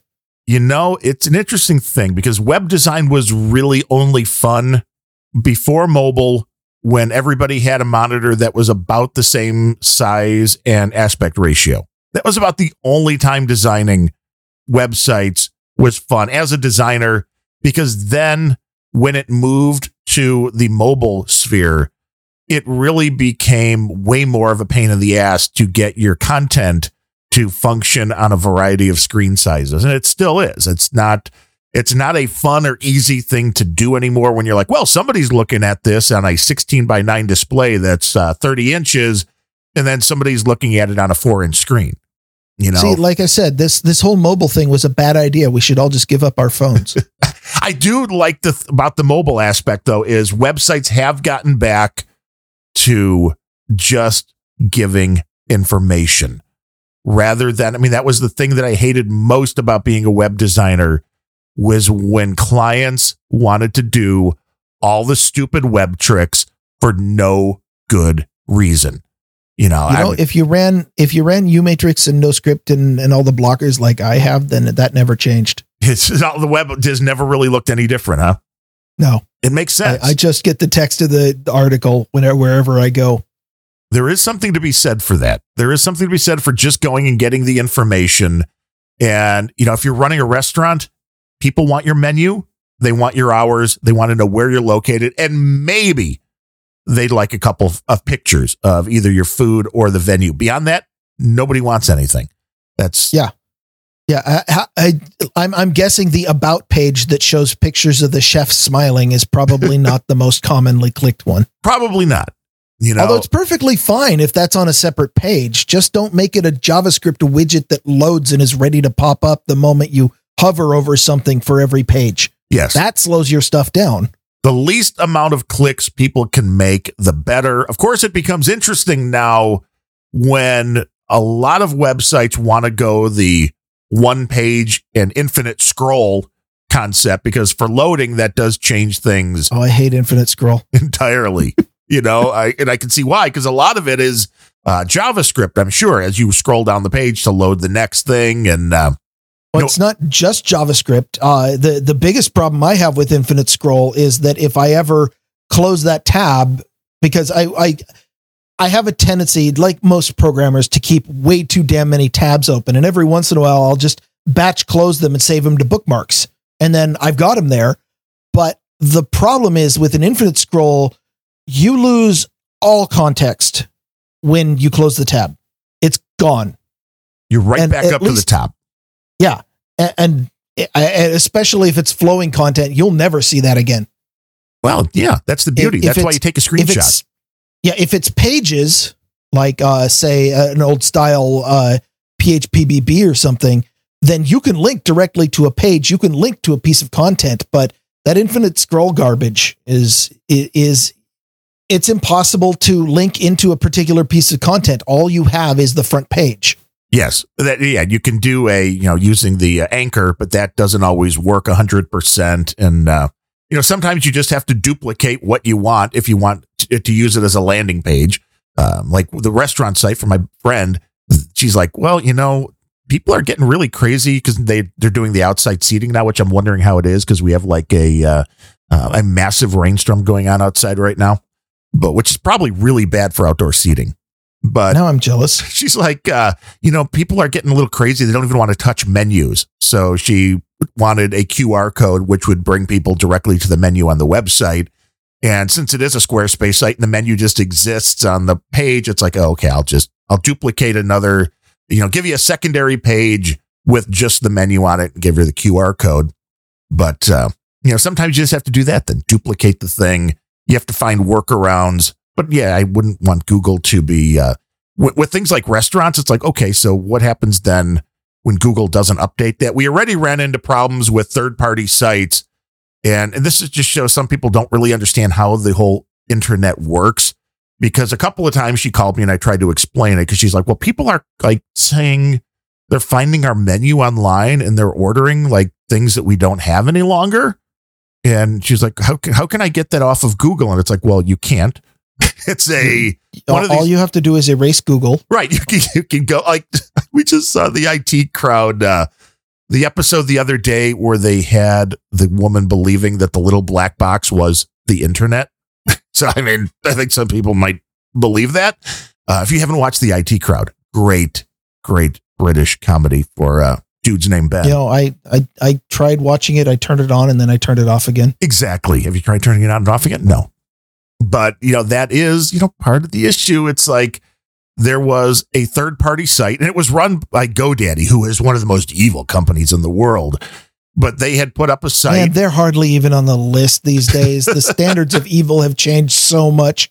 GoDaddy was 10 years ago. GoDaddy probably was in competition for that. But yeah, man, But taking a snapshot Google, of somebody's menu from 10 years ago and leaving it up and never deleting it, and in that restaurant's getting calls from people like, hey, I'd like to order the shrimp. It's like, we don't do that anymore. Go to our website. I don't even understand how people find the third party things before the actual website of the restaurant, but I digress. Search. Yeah. Thanks, Google. Yeah. Thanks. So, yeah. As a user, if for any reason you decide that you don't want Google AMP in your life, it's actually pretty easy to do. At least the steps are easy. But if you find yourself ingrained in these habits, then you might find it very difficult, because people are very much creatures of habit and don't like to do stuff. But the very first one, don't use Google search. Use Quant search. Use DuckDuckGo search. Use Bing search. Quant and DuckDuckGo do not rank AMP sites at all, which I find to be quite useful, because it filters out a bunch of garbage that I don't want. And more importantly, the sites that are listed, like if I want to go to a particular site that has an AMP site, it only points me to the non-AMP version that goes to their web server. That means that if you use one of these alternate search engines, you will never get an AMP site link. And that is probably the number one way that most people end up going to AMP sites, is they go to Google and they search for something. And Google, of course, will always try to keep you inside their network, because then they can keep the analytics, they can keep feeding you ads, they can keep tracking you inside their network. So if they can point you to an AMP site, they can give you the search result for someone else's page without ever leaving Google. Right. And I looked up, Bing also does not rank AMP sites by default, but I found instructions where if you set up your CSS very particular ways in your AMP site, then Bing will rank it makes you jump through some special hoops, and then Bing will rank your AMP site. So I found it fascinating, both that if you really, really, really want an AMP site on Bing, you can do it. And also, why don't they just do it natively? Feels like the worst of both worlds. Yeah, well, that is the question. If you have a mobile site that you want to load quickly, there are alternatives to do that besides handing it over to Google. But again, that takes effort and maybe money. So I understand the reasoning why an average small business owner or blogger is going to go, oh, I could just sign up for this Google thing. Yeah, click. So the second way, by the way, to really speed up your browsing experience, especially on mobile, without having to put up with AMP sites or connect entirely to Google, is don't use Chrome. Firefox, latest version of Firefox, defaults to blocking trackers. that right there is going to get you a 20% speed improvement straight across the top without you out of the box, without you doing anything at all. If you install an ad blocker, there's another 50% speed improvement. If you install UMatrix and you filter out all of the elements that you don't want, UMatrix and NoScript, those are kind of advanced.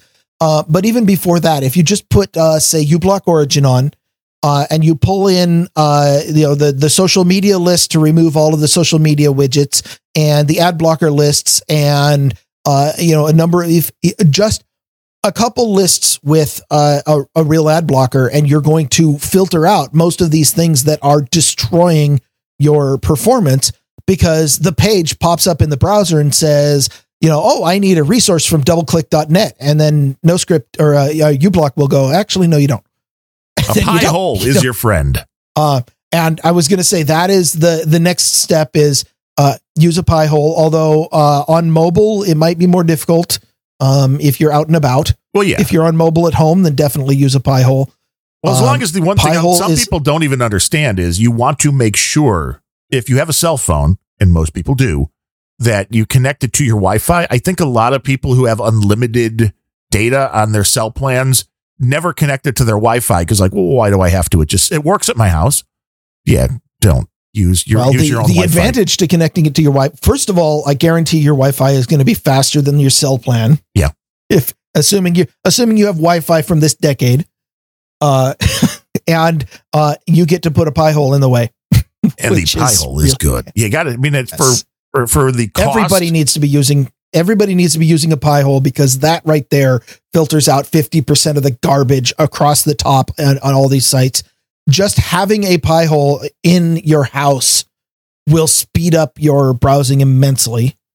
Yes, Ned. I do believe the Pi Zero will work for a pie hole without a problem. Oh, okay. I mean, all you need to do is kind of awesome. All you got to do is you need something that is going to use a block list to filter out all of the third-party requests that are slowing your browser down, because that is what is killing your browsing experience. It's the solution is not to go hand your entire browsing experience over to Google. The solution is to distill your browsing experience down to the few things that you actually need, which is usually the site, maybe the fonts, although I tend to block the fonts sites like GStatic. I block those just out of principle, and I usually get default fonts, and I tell you what, I can still read the page. So, but yeah, you can make your browser significantly faster, not by inviting Google more into your life, but by filtering out Google and Facebook and all of these third-party things that are completely unnecessary and orthogonal to the browsing experience and the reason you're on the site. You don't have to block all scripts. A lot of sites just straight up break that way. I consider it a feature, but I understand most people don't. But you should be blocking trackers. You should be blocking ads. You should be blocking the social media like buttons. If you've never done this, you will be completely blown away at how much faster everything gets. And how much different most websites look. I mean, you're going to run in every now and then to a site that's like, you're running ad blockers, please stop. But, usually I'll find again, that right there is a badge that says, please don't use our site. Yes, it is. Let Google into your life. They're making everything easier. There was another story this week on over 100 new Chrome browser extensions caught spying on users. So I think this browser extensions kind of go along the lines of apps, which is if you don't absolutely need it for a very legitimate reason, don't add extensions to your browser. They're bad. All the extensions I use are the ones that exist for the purpose of blocking content. Yes, not stealing your content and your data. Yeah. Well, the browser might be doing that. Well, Who was the one right before the show who was like, well, have you tried installing Real Chrome from Google? I'm like, no, yes. And I'm never going to do that. Fuck Real Chrome is awesome. You need it. It's the best browser out there. I mean, at least it's not redirecting your DNS like Firefox. They're all bad. For all I know, Google is redirecting your DNA. That is an evil company. Where's the Sir Bemrose browser? I loved that comic strip blogger took my comment seriously about you being a great coder and having a bunch of great apps. He's like, where can you find Sir Bemrose apps? I'm like, that was sarcasm. That would take work. He hasn't actually written any apps. But if somebody is desperate for me to do so, I can go download the Android SDK and figure out how to scrape all the private data off of your phone and upload it to the cloud and then release that. You can go install that. It'll be just like every other app out there. So the Grumpy Old Ben browser will be coming soon with special data scraping capabilities. And then maybe for extra features, functionality, I'll have it turn your flashlight on and off with a button press or download fart sounds from the web and randomly play them while it's in your pocket. No, you have the flashlight turn on and off at random times in the middle of the night. And play fart sounds. Yes, exactly. That would be an added feature. And we do want to thank our executive producer today, John Fletcher of the Hog Story Fletchers. Available like 14 times a week at hogstory.net. It's a podcast. It's a guy. It's a girl. They talk to each other about stuff. And he is on our monthly donor list. And that just came in. So he is standing alone today on this very special Monday episode of Grumpy Old Bens. And we thank you for your support, Sir John Fletcher of the Grumpy Old Bens Experience. Thank you for your support. And I recommend that everybody listening to this live go dial in to Hog Story. They will be on the air in about 5 hours, and they need your voicemails. Yes, they need a lot of voicemails. Hogstory.net. You can get the number and load up. Call up and tell them you want to keep this station on the air. Tell them how much you love Grumpy Old Bens. That would be a great episode of Hog Story. If everybody listening to Grumpy Old Bens now could just go call Hog Story and explain why you like Grumpy Old Bens and what was on the show today, and just not even really acknowledge that they have their own podcast. That'd be cool. One of these days, the open phones thing is going to backfire on Fletcher. We'll see. We'll see exactly. One of these days, doesn't that happen at least once an episode? Every Monday? It could be every Monday night. That leads to the fun of the show. That's part of the shows on the No Agenda stream, noagendastream.com. There's always something fun going on 24/7. That's where the troll room is when we do these shows live. That's the chat room we speak of, is the troll room where we can get information immediately. Sir Bemrose can get fact checked immediately. That's where we can have more fun than we should be allowed to. But if you want to be one of the cool kids, you don't want to be a script kiddie, and you want to donate to Grumpy Old Bens, because we do work on the value for value model, which means we're giving this stuff away. We're just out here. We're just peddling our wares, giving it away free. If you felt like you got something out of it, go to grumpyoldbens.com, and whatever it is, could be $1, could be $10, could be $1 million. You never know. One day, maybe Bill Gates is listening and he's like, hey, I like these guys. Doubt it. But so I have evidence that we have at least one Grumpy Old Bens producer in China who is apparently a civil engineer, a hydrologist. Really? Yeah. My random web clicking before the show, I found this and I just had to bring it up. I call this evidence. I don't know that it's proof, but the title, this is from Taiwan News. The title is Expert Warns China's Three Gorges Dam in Danger of Collapse. Now, if that doesn't sound like a Grumpy Old Bens producer, I don't know what is. It is an expert, but we can't get data out of China. That's a big problem because we're blocked, I'm sure, in China. But if somebody knows what they're doing in China with the VPN, I tell you what, if a dam is ready to collapse in China, that is something that the government will not let people know about. Not until it's way too late, and the whatever village near has been wiped out. And they have a tendency to clamp down on the media, to clamp down on information, which is where we started this episode, and that's where we'll be ending it, which is you should be very worried when, whether it's Google, whether it's the media that are censoring, that are stifling voices, that are allowing just absolutely insane stuff to be passed as journalism. I don't know. It feels like we're fighting a losing battle, and it's something that has, we've been aware of the possibility of this happening for about the last 10 years or so, but it seems like there is a massive push, which only leads me to believe there's a lot of people really afraid that Donald Trump might win re-election yet again, which is the only thing that explains a lot of the insanity that's going on right now. But well, they'd better get used to the idea. Yeah. So we appreciate everybody that lets us rant. And if you want to reach out to us, you can do so at Darren, DARREN, at grumpyoldbens.com or Ryan, RYAN, at grumpyoldbens.com. We have all sorts of different things. Just go to the website. It's fun. You can get the QR code if you want to do the Bitcoin thing, PayPal, the P.O. Box address. We appreciate all the support, both financially and not, for the people that show up and troll along. And when you tell Sir Bemrose he's wrong, we should have like a bounty, like these places do when people find bugs. If somebody can prove Ryan Bemrose wrong, we should have like a $5 gift card or something we send out. It'd be a great idea.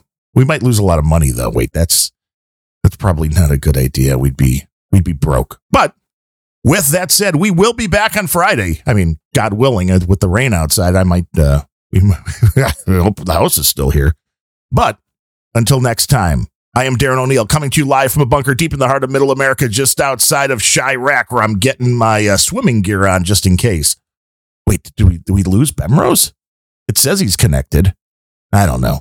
He probably had to go pee, so he doesn't get to say goodbye, I suppose. Later.